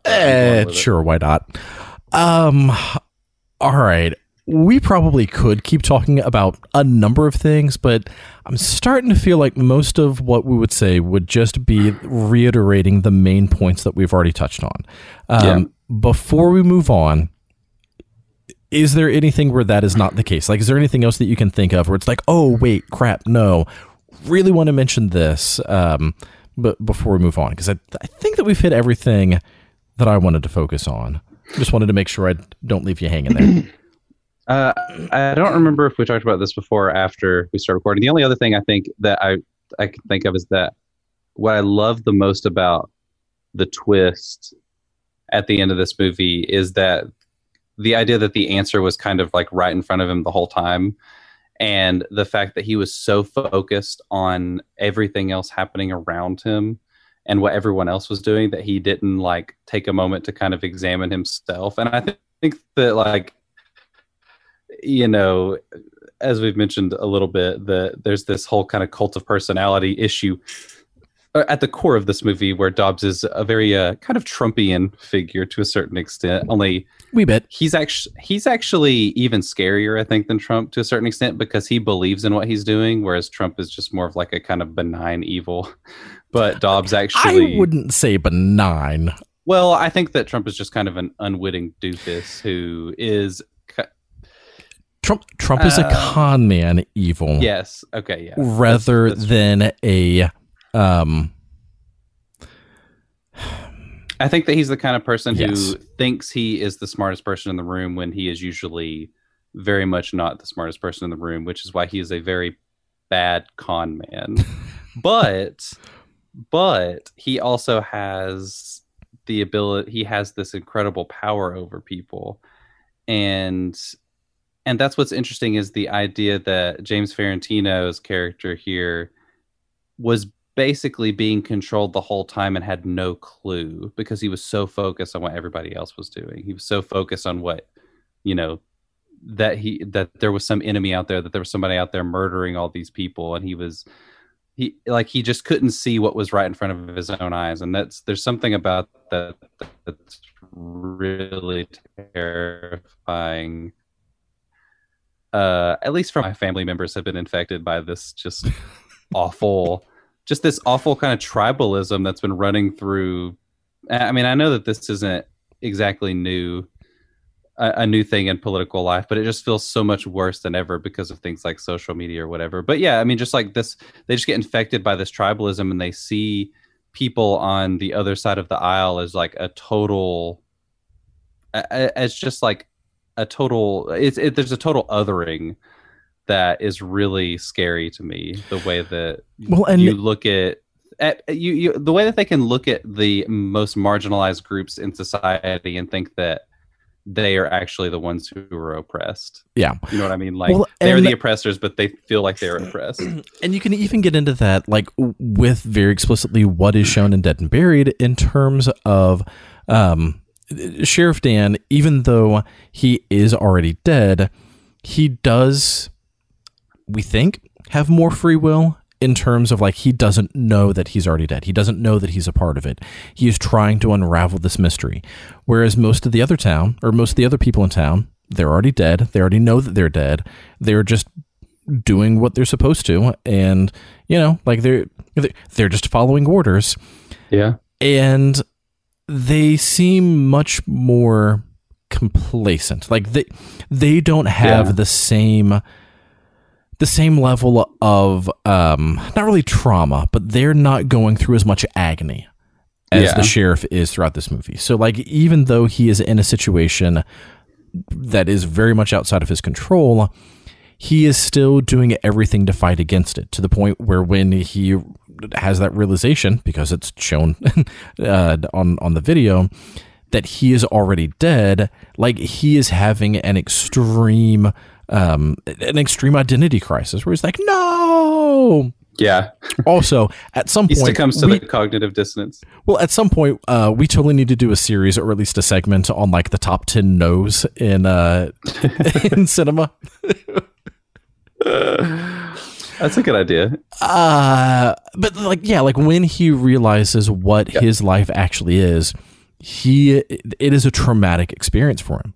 Whereas everyone else who is just going along with it, they're just fine with it. Mm-hmm. Except for his wife, when she's like, just bury me, like, kill me now. So interesting. Well, and so, like, that brings up, you know, as I do, a lot of questions about what does it mean to be human, you know, which of these people it does have a more real life. You know, like, it even makes me think of the Junk Food Cinema when they were talking about Fight Club and The Matrix, and not Was it also when they were talking about The Crow, or was it just that I was listening to those around the same time, where they were talking about like remember. the authentic versus inauthentic, Yeah. and like where you find yourself in that balance, and sometimes you have to completely break that mold to find who you are, but then other times it's only by being in that mold that you're able to understand how to break out of that mold. And so, yeah, absolutely. This is a really smart movie. The more that I talk about it, the more that I'm diving into it and digging into it. That's what I'm saying. Like once, like the first time around, it's like, yeah, this is a fun little small town thriller horror movie, good scares, well done. But the second time around, I was like, holy shit, there is so much more to this movie than I realized that first time around. It's great. I love it. Yeah, like literally, the more that I talk, the more that I'm thinking about it. That honestly, before we started recording, I was saying to myself, I don't know if this episode's going to be quite as long. And it's not quite as long because we're not arguing about as much. Yeah. But like, I was honestly kind of thinking to myself, like, I mean, it's a great movie, but am I really going to have that much to say? And then I start talking. It's like, oh, holy crap. Yes, I am. But, all right. We already kind of addressed this towards the beginning, but how rewatchable do you think Dead and Buried is? Well, it's definitely more rewatchable than I would have initially suspected. Than I did initially suspect, not would have, because I actually already did it.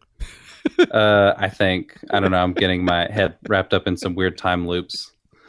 No, I think it's super rewatchable. Like, I honestly think that you kind of have to rewatch it to really get the full effect of this film. Either that or, have a podcast where you can actually talk about these things and recognize what's buried under the surface. Like I said before, it wasn't a movie that I ever really like thought I would rewatch. Again, just because I have so much other stuff. But sure. I'm at a point now where I'm like, okay, I actually probably will rewatch this movie a few more times. And I think it's the kind of movie that I would rewatch now without needing a reason to go back to it. Right. Like especially as my kids get older and they're getting into horror movies, like I can't wait to like recommend them some deep cuts or whatever. I don't know if this is even really a deep cut or not, but yeah, I definitely want to rewatch this movie, and I especially want to share this movie with other people. Because I think it is so great, and like I said, I don't feel like people talk about it all that much. Outside of some of the podcasts that I listen to. So I definitely want to share the gospel of Dead and Buried with others. You want to give this movie new life, is what you're saying? Exactly. Yes. Oh, man, we need to talk about the fact that the Potter's Bluff's little slogan is a new way of life. It's so great. For me, at least, and also, understanding some of that prior information and context of how you and I watch movies differently and how you don't rewatch movies and I do a lot.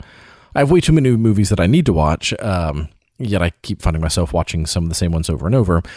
For me, I honestly could see myself watching this once a month.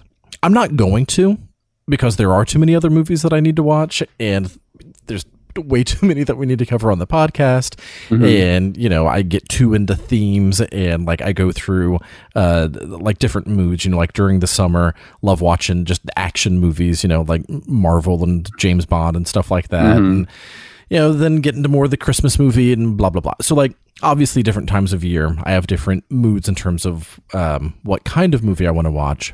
But if I rewatch this once a month, I don't think that I would get sick of it. We've already mentioned this one at least, but it's about as rewatchable as The Fog is for me. So it might not be one that I'm just like clamoring to rewatch, like, oh my God, I need to watch it right now. But it's also one that every single time it's on, it's like, yeah, I want to watch that. The kind of movie that anytime that I'm at a thrift store, if I see it, I'm probably going to pick it up, even if I already have a copy. It is that kind of movie. I think it's incredibly rewatchable. I might not actually rewatch it that much, but I do think it has that rewatchability. All right. Yeah, absolutely. We've already mentioned a few of the movies, but what other movies would you pair this with? Yeah, I pretty much mentioned all the ones that I was going to do. I think the biggest one for me is The Wicker Man. The Wicker Man is also about a guy that is more explicitly about an outsider going into a town that is very cult-like, and it is much more like overt with its themes about religion. But this definitely feels very much like the American version of The Wicker Man. I'd also pair this movie with Frankenstein. I think that's a pretty obvious comparison, where Dobbs is very much like a Victor Frankenstein-esque character. It's a Wonderful Life, again, that would be just kind of a fun double feature. Nathan has typed out The Truman Show on only because you mentioned it earlier. I did mention it earlier. Yeah, that's like it's funny because I wasn't thinking about that at all until we were discussing it. But yeah, I mean, honestly, The Truman Show is very much about a person whose entire life is being controlled by outside forces. So, yeah, it's a fantastic pairing. Yeah, he is a part of the system without realizing that he's a part of the system, and everyone else is in on it. Exactly. It's just they're being controlled by cameras rather than being the ones controlling the cameras. I think that's a great pairing. Absolutely. Yeah. So the ones that I've got on here, most of them are ones that I have mentioned very recently because we just apparently are covering a lot of movies that deal with what does it mean to be human. And also we just mentioned some of these throughout the episode, but some of the ones that I would pair it with are The Fog, Twin Peaks, Invasion of the Body Snatchers, Sixth Sense, obviously because he was dead the entire time, Hereditary. The Sixth Sense stole the twist from Dead and Buried. It did. Hereditary, not only in terms of, like the cult in Hereditary manipulating everything, but also Gabriel Byrne. But the two that, like, if I was to do a triple feature, I would probably put it with Scalpel, which is directed by John Grismer movie. Yes, John Grismer. I was like, why? I cannot forget his name. Directed by John Grismer, who also did Blood Rage, which is just the best Thanksgiving horror movie to ever be in existence. And no, I'm not joking. And yes, it is one of the only Thanksgiving horror movies, but we covered this a couple of years ago where I went on for a long time about how technically great Blood Rage actually is, despite how terrible it seems on its surface. John Grismer has only done 3 movies: Scalpel, The Bride, or Last House on Massacre Street, and Blood Rage. And Scalpel, so part of the reason that I picked Scalpel is it is also a like Southern Gothic horror tale that involves a doctor recreating someone's face and like having to be a different person in this world in a different context, but like someone being who they aren't, again, for different reasons. But it's more than just the fact that I want to throw John Grismer into pretty much every pairing as much as I can. Yeah, I think you're basically the world's biggest John Grismer fan. I might be the only John Grismer fan. Outside of people who just watch Blood Rage at Thanksgiving. And then the other movie that I would put it with is Dark City, which I've never seen Dark City. I've started watching it one time and I liked it a lot, but for some reason I never finished it. Watch the cut, and I want to say that it's the director's cut. Is that Alex Proyas? The guy that did The Crow? I can't remember. Watch the director's cut that does not start with narration. So if you start Dark City and you hear Kiefer Sutherland talking, you're watching the wrong cut. Find a different one where you do not hear Kiefer Sutherland talk at the very beginning. It's just a pan down onto a city. So just kind of like the same rule with Blade Runner. If Harrison Ford's talking at the beginning, don't watch that shit. Yes. Or if Kiefer Sutherland is talking, just mute it until the camera like gets down onto the street. It's so much better if you do not have the narration at the beginning.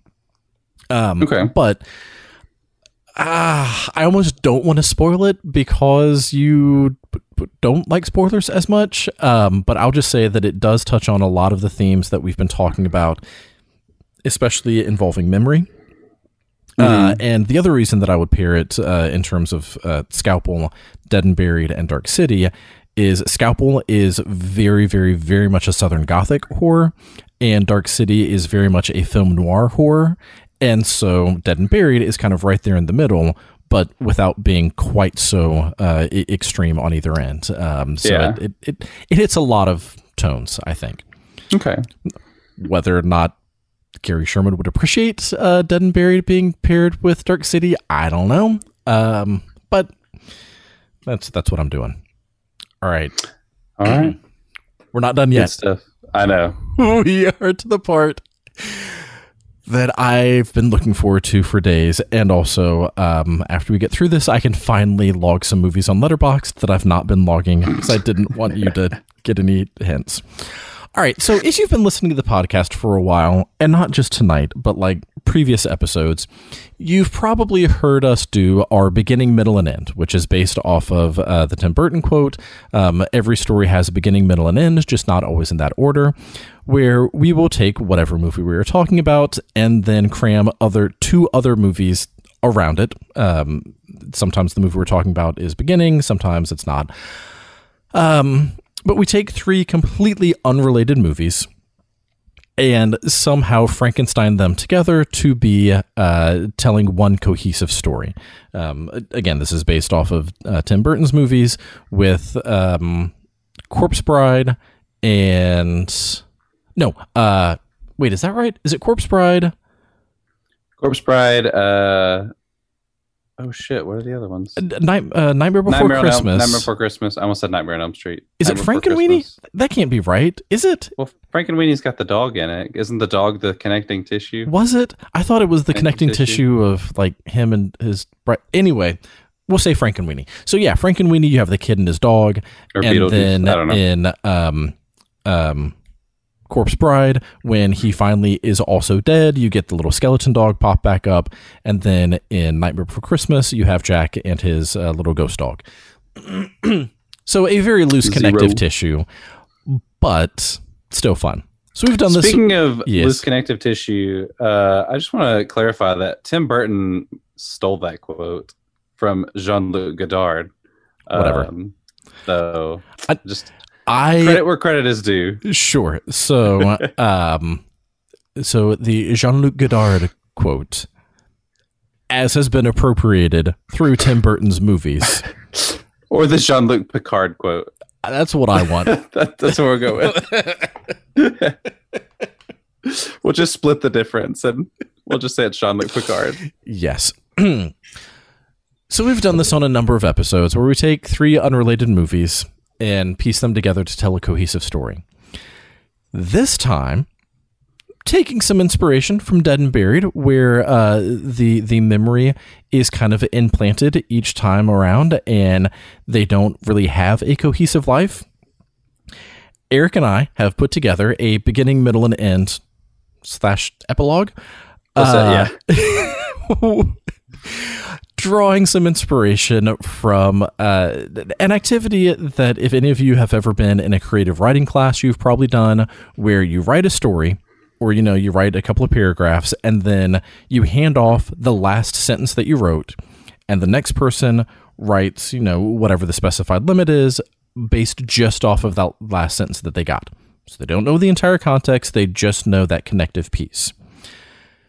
So the way that we have done this is I thought of a movie and I wrote a vague description, and I gave that description to Eric. He does not know what movie I chose, only the description that I gave him. Yes. Based off of that description, Eric picked a movie. He did not tell me what it was. He wrote up his description and sent that to me. We went back and forth a couple of times. So here we're going to read the descriptions, and we still don't know what movies the other person has chosen. We still don't know what movies the other person has chosen, and I wonder if any of these are going to be actual surprises. But we're going to start by reading the descriptions, and then we'll go back and discuss what the movies are and fill in some of the details. So, it starts with, a group of young children encounter a mythical being, and the laws of reality are bent as they engage on their quest. One of the children. Yes. You have the notes pulled up, right? I do. All right, let's actually go back and forth. We should have discussed this before we started. Let's go back and forth and actually read our parts. So I'll read mine over so that there's a continuous narrative. Yes. All right. A group of young children encounter a mythical being. The laws of reality are bent as they engage on their quest. One of the children grows up and becomes a scientist to learn more about how this creature was able to bend reality. During an experiment, he accidentally opens up a wormhole to another dimension and unleashes a horde of horrible creatures that wreak havoc across the globe. The other dimension is actually hell, and since he opened it, he is now doomed to it.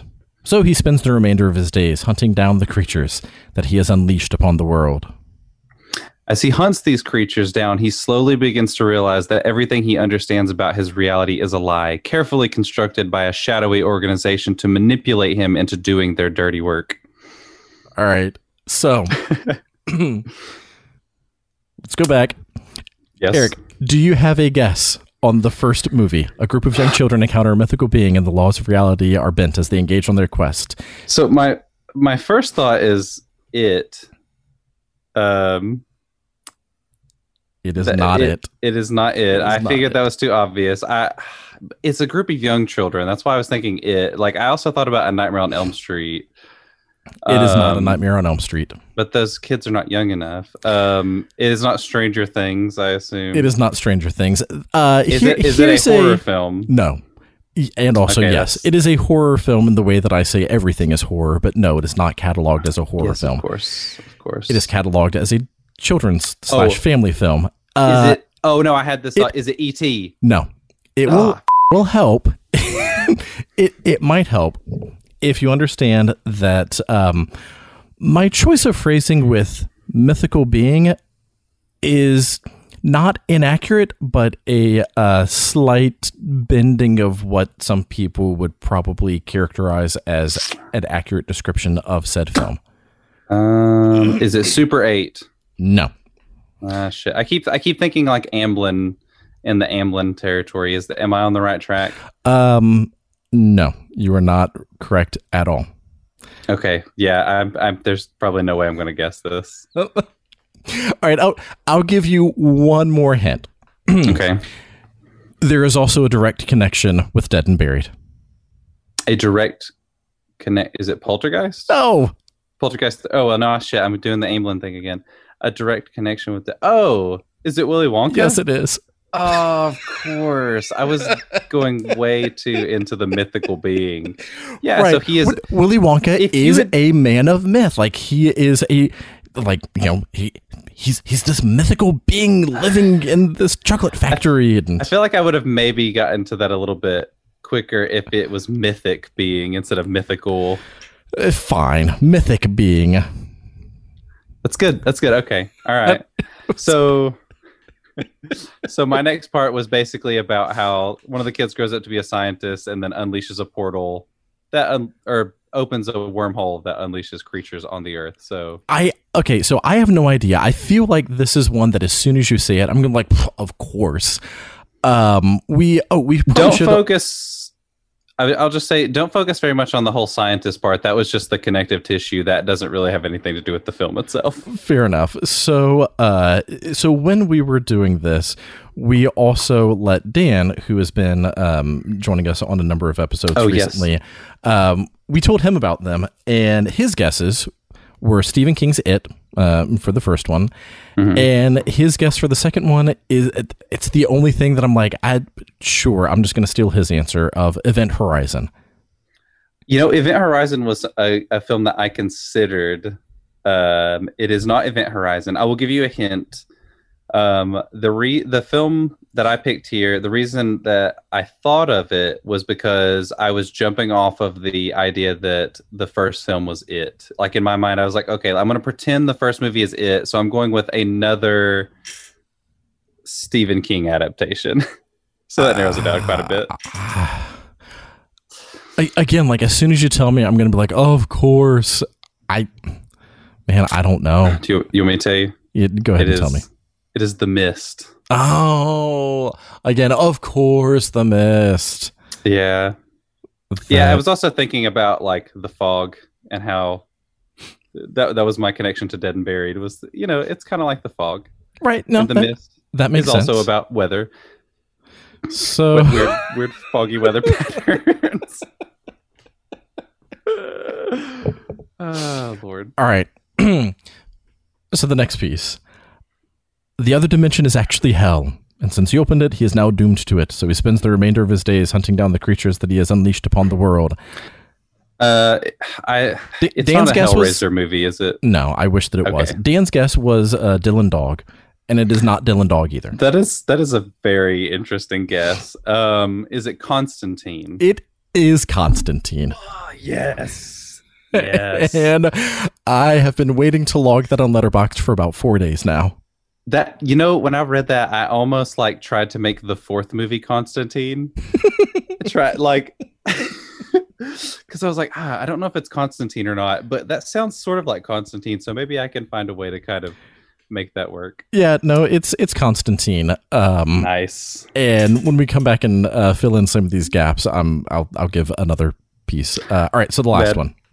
This was as he hunts these creatures down, he begins to realize that everything he understands about his reality is a lie, carefully constructed by a shadowy organization to manipulate him into doing their dirty work. Jacob's Ladder.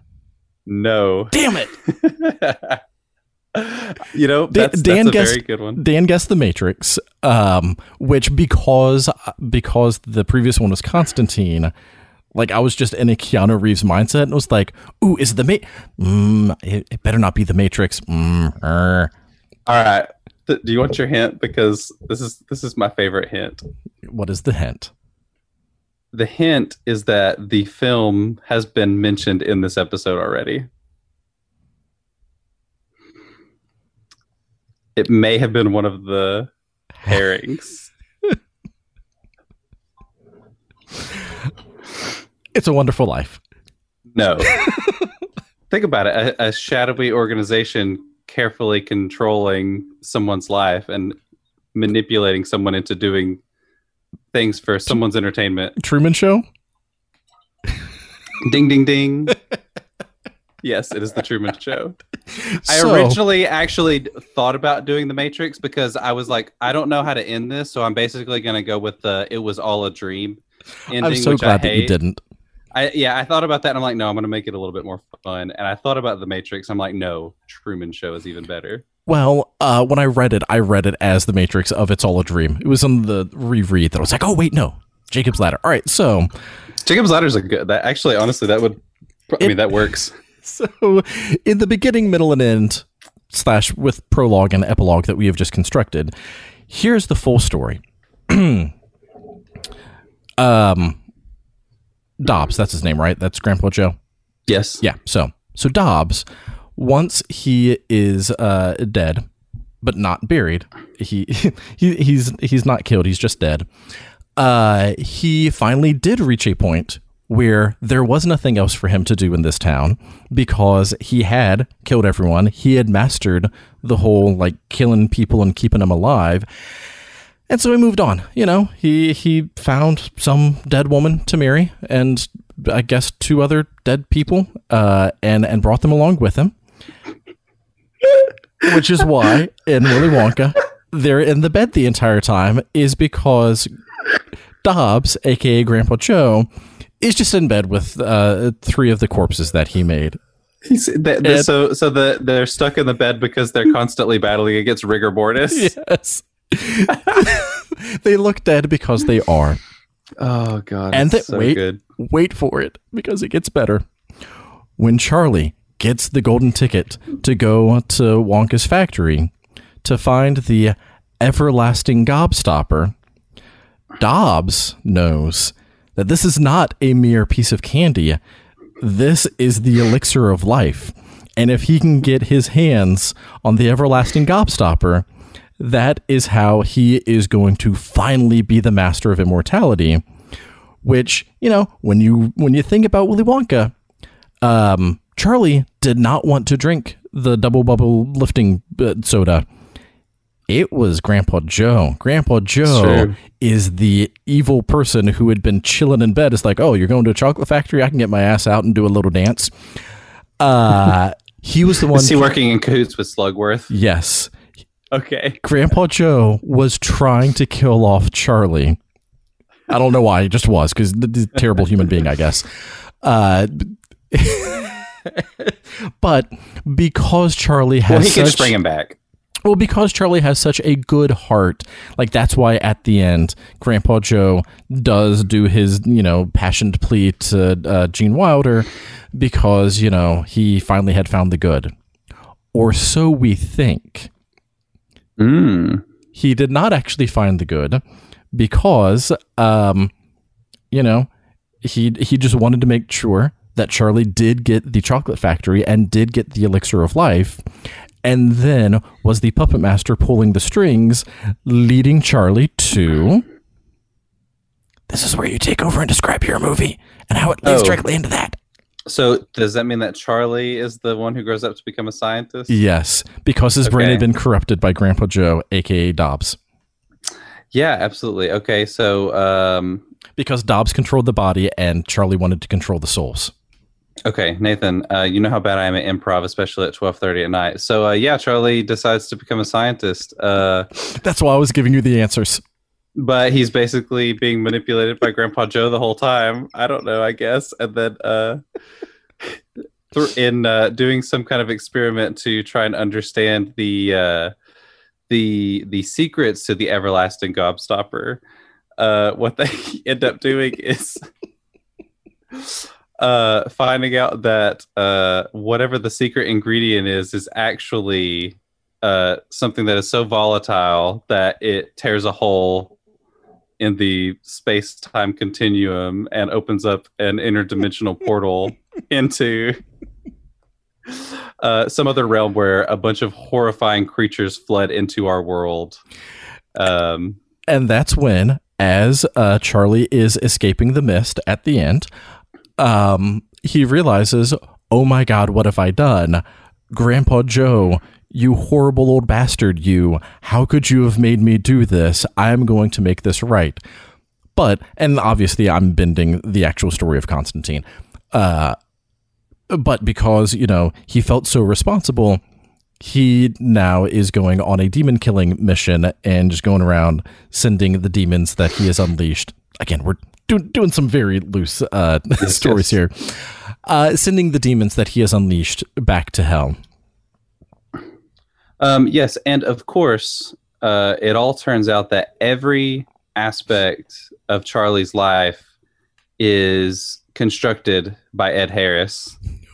Well, see, from the Truman Show, it comes full circle because Ed Harris was the kid, the apprentice in Dead and Buried, who was learning what Dobbs was doing. And he was then taking it to a much larger scale, and he was hiding in plain sight by having the cameras not be what the people in town were holding, but what society was holding, and society was constricting you. Yeah, Nathan, man, why do you even have me on this podcast? That's great. Obviously, the cameras in Dead and Buried play into the fact that in the Truman Show, there are constantly cameras everywhere. Damn, that's good stuff.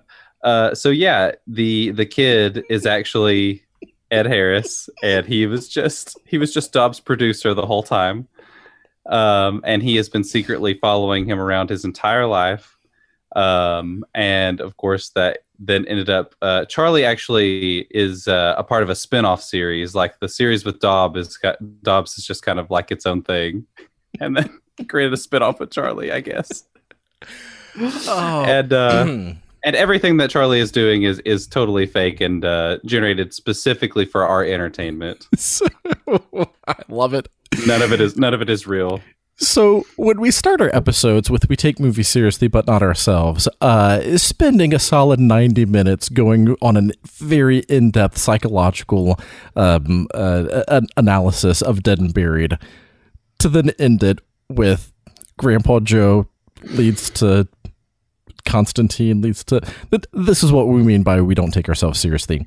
That was great. Man, honestly, those movies fit together much better than I expected. I feel like we have a great bookend there. I am very happy with it ending with Truman Show. I was worried that it was The Matrix, and I was worried that you were doing it was all in his head the entire time. So yeah, I wanted to tweak it a little bit. I was like, that's the only direction I know how to go, but I'm going to like root it in some kind of reality. Well, if you had known that the one previously was Constantine, you also could have gone John Wick and had the reason that he is so unkillable is because he obviously is touched by the devil, and like he just can't be killed. Also, I've been waiting to log that one because I binged both John Wick movies the other night. It's like there are 3 of them, right? I watched the first 2. I've not watched the third one. I binged the first 2 John Wick movies. The John Wick movies are so good. Them, and I can't because I can't tell Eric that I've been watching Keanu Reeves movies. And that also leads us to an eventual, I'm not going to say this year, although I'm going to push for this year. We are eventually going to do a Keanu-vember. Okay, we can do that this year. Absolutely. I'm always down to talk about Keanu movies. I haven't seen Constantine since it came out. I don't remember much about it, but people people really love that movie. And I when I watched it when I was younger, I was like, yeah, it's pretty solid, but I'm surprised by how much some people seem to love that movie. I have no backstory with the comic, so I have nothing to base it on. So I'm not watching it as how could they do this to the Constantine character? I'm watching it as, hey, look, Keanu's a demon fighter. That's cool. Yeah, it's got Tilda Swinton in there, and isn't it like Peter Stormare, the villain? I don't. I can't remember. It sounds like something right. I would love now, but I'd love to. Yeah, let's do it. We can do Point Break. We can do all of the John Wick movies. We're gonna make it. We're just gonna do the entire filmography of Keanu Reeves. Yes, which has some very interesting. We can do My Own Private Idaho. That's a good movie. We could also, if we don't do it as a Keanu-vember, we can do it as a Happy Keanu Year. Oh, yeah. Oh, man. Now we're going to have to decide which one we want to do. Those are both... They are both awkward to say. Damn. Keanu Year is perfect. Oh, man. These are both good.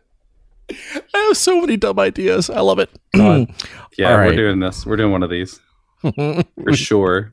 We should probably wrap things up. So if you're just now joining us, Dead and Buried is awesome. Go watch it. Go listen to Postmortem with Mick Garris and watch all of the Gary Sherman movies. Yeah. Postmortem would also be a great alternate title for Dead and Buried. Also, if you're just now joining us, who the hell skips 2 hours into a podcast? That's what I was just about to say. Like, what are you talking about if you're just now joining us? This isn't a radio show. No, that's part of your podcast roulette. Not only are you randomizing what episode, you're also randomizing the start time. You're basically like the kid in Wet Hot American Summer who's doing the announcing, but nothing is plugged up.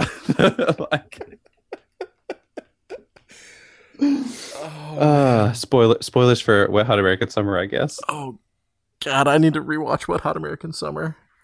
Yeah, that's always a good idea. Yeah, it's not summer yet though. Getting close. Yeah. And as every time that I start it, whether it's the original movie or the Netflix series or the Netflix movie, every time I start it, that very first guitar riff, I'm just like, that's it. The next 4 days, I'm binging all of this. Yeah, man. I still haven't watched the second series they did, the 10 years later one. I need to do that. You need to watch it because I'm going to go through all of them again. I got to do First Day of Camp again because it's so good. The original is practically a perfect movie. First Day of Camp, it's pretty funny, bordering on hilarious. It's hilarious. But man, the way that they bring everything together in 10 years later, it's perfect. It is the perfect way to end it. It's so good. Yeah, I got to check it out. It's also ridiculous, but I love it. All right, Eric, where do you want people to find you? I can be found on Twitter at The Chimerican. That is TheChimerican. I'm also on Instagram occasionally at Chimerican Reviews and on Letterboxd at EricJay. You're on Instagram about as much as I'm on the Video Monster Letterboxd, which is not nearly often enough because I've still not gone back and updated things. Yeah, so you can follow me / the podcast on Facebook, Twitter, Instagram, or Letterboxd at Video Monster Pod, or you can follow me personally on Letterboxd at The Gargoyle. That's Gargyle because it's gargoyle wearing an Argyle sweater.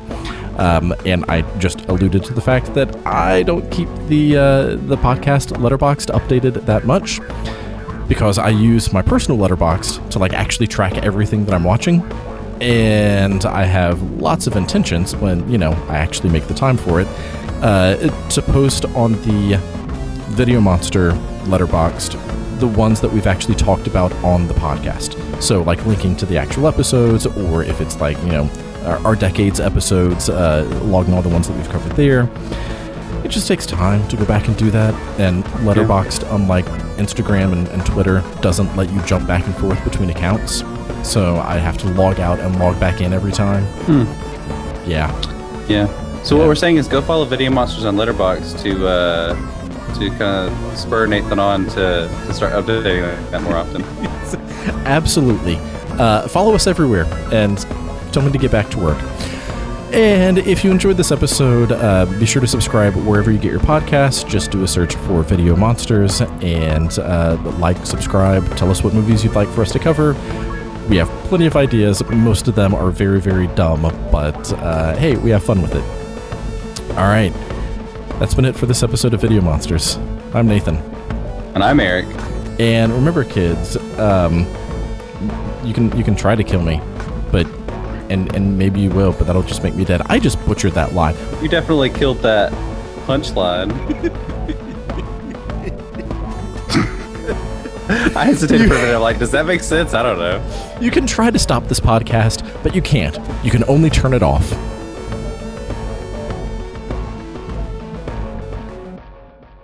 Ah, that's perfect. Yes. Which, to be fair, they turned it off like at least an hour ago. Probably. So they're not going to hear that, but it's okay. I mean, it's fine. Man, you know what? The diehard Video Monsters are still with us. As all two of them. Hi, Dan. How are you? Send me a message hey, Mark. When you get Hey, Andrew. We love Mark, you guys. Yeah. We miss you.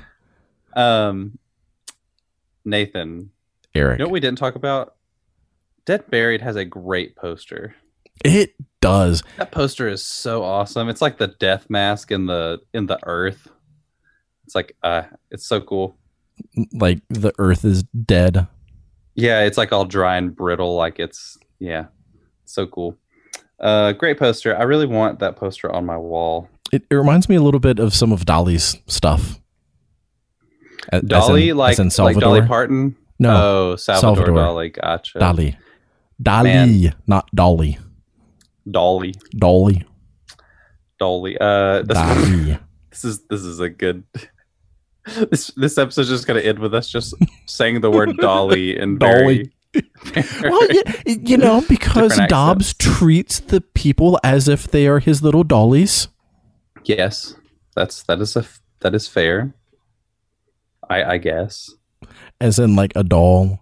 Yeah, he does pose them and make them up. Man, the effects in this movie are so incredible. I just was thinking about that shot of him like creating the face of the dead hitchhiker woman. How he just like pours all that stuff on, and it's so convincing. And they pop that little eyeball in. And it's so very satisfying. It reminded me of Edison, I think, his version of Frankenstein, where they have a the dissolves. Like the little body melting, and then they play it in reverse.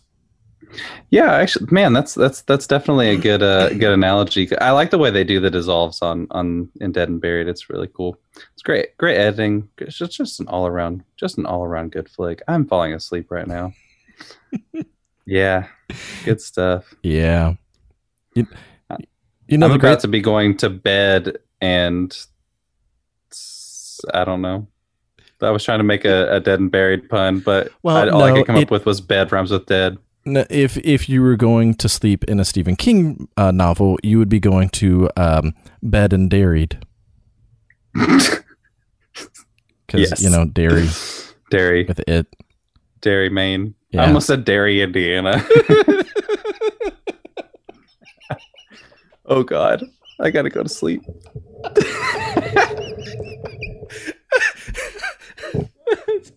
That's not funny. I just knocked my microphone over. It's not even funny. It's just words that sound the same.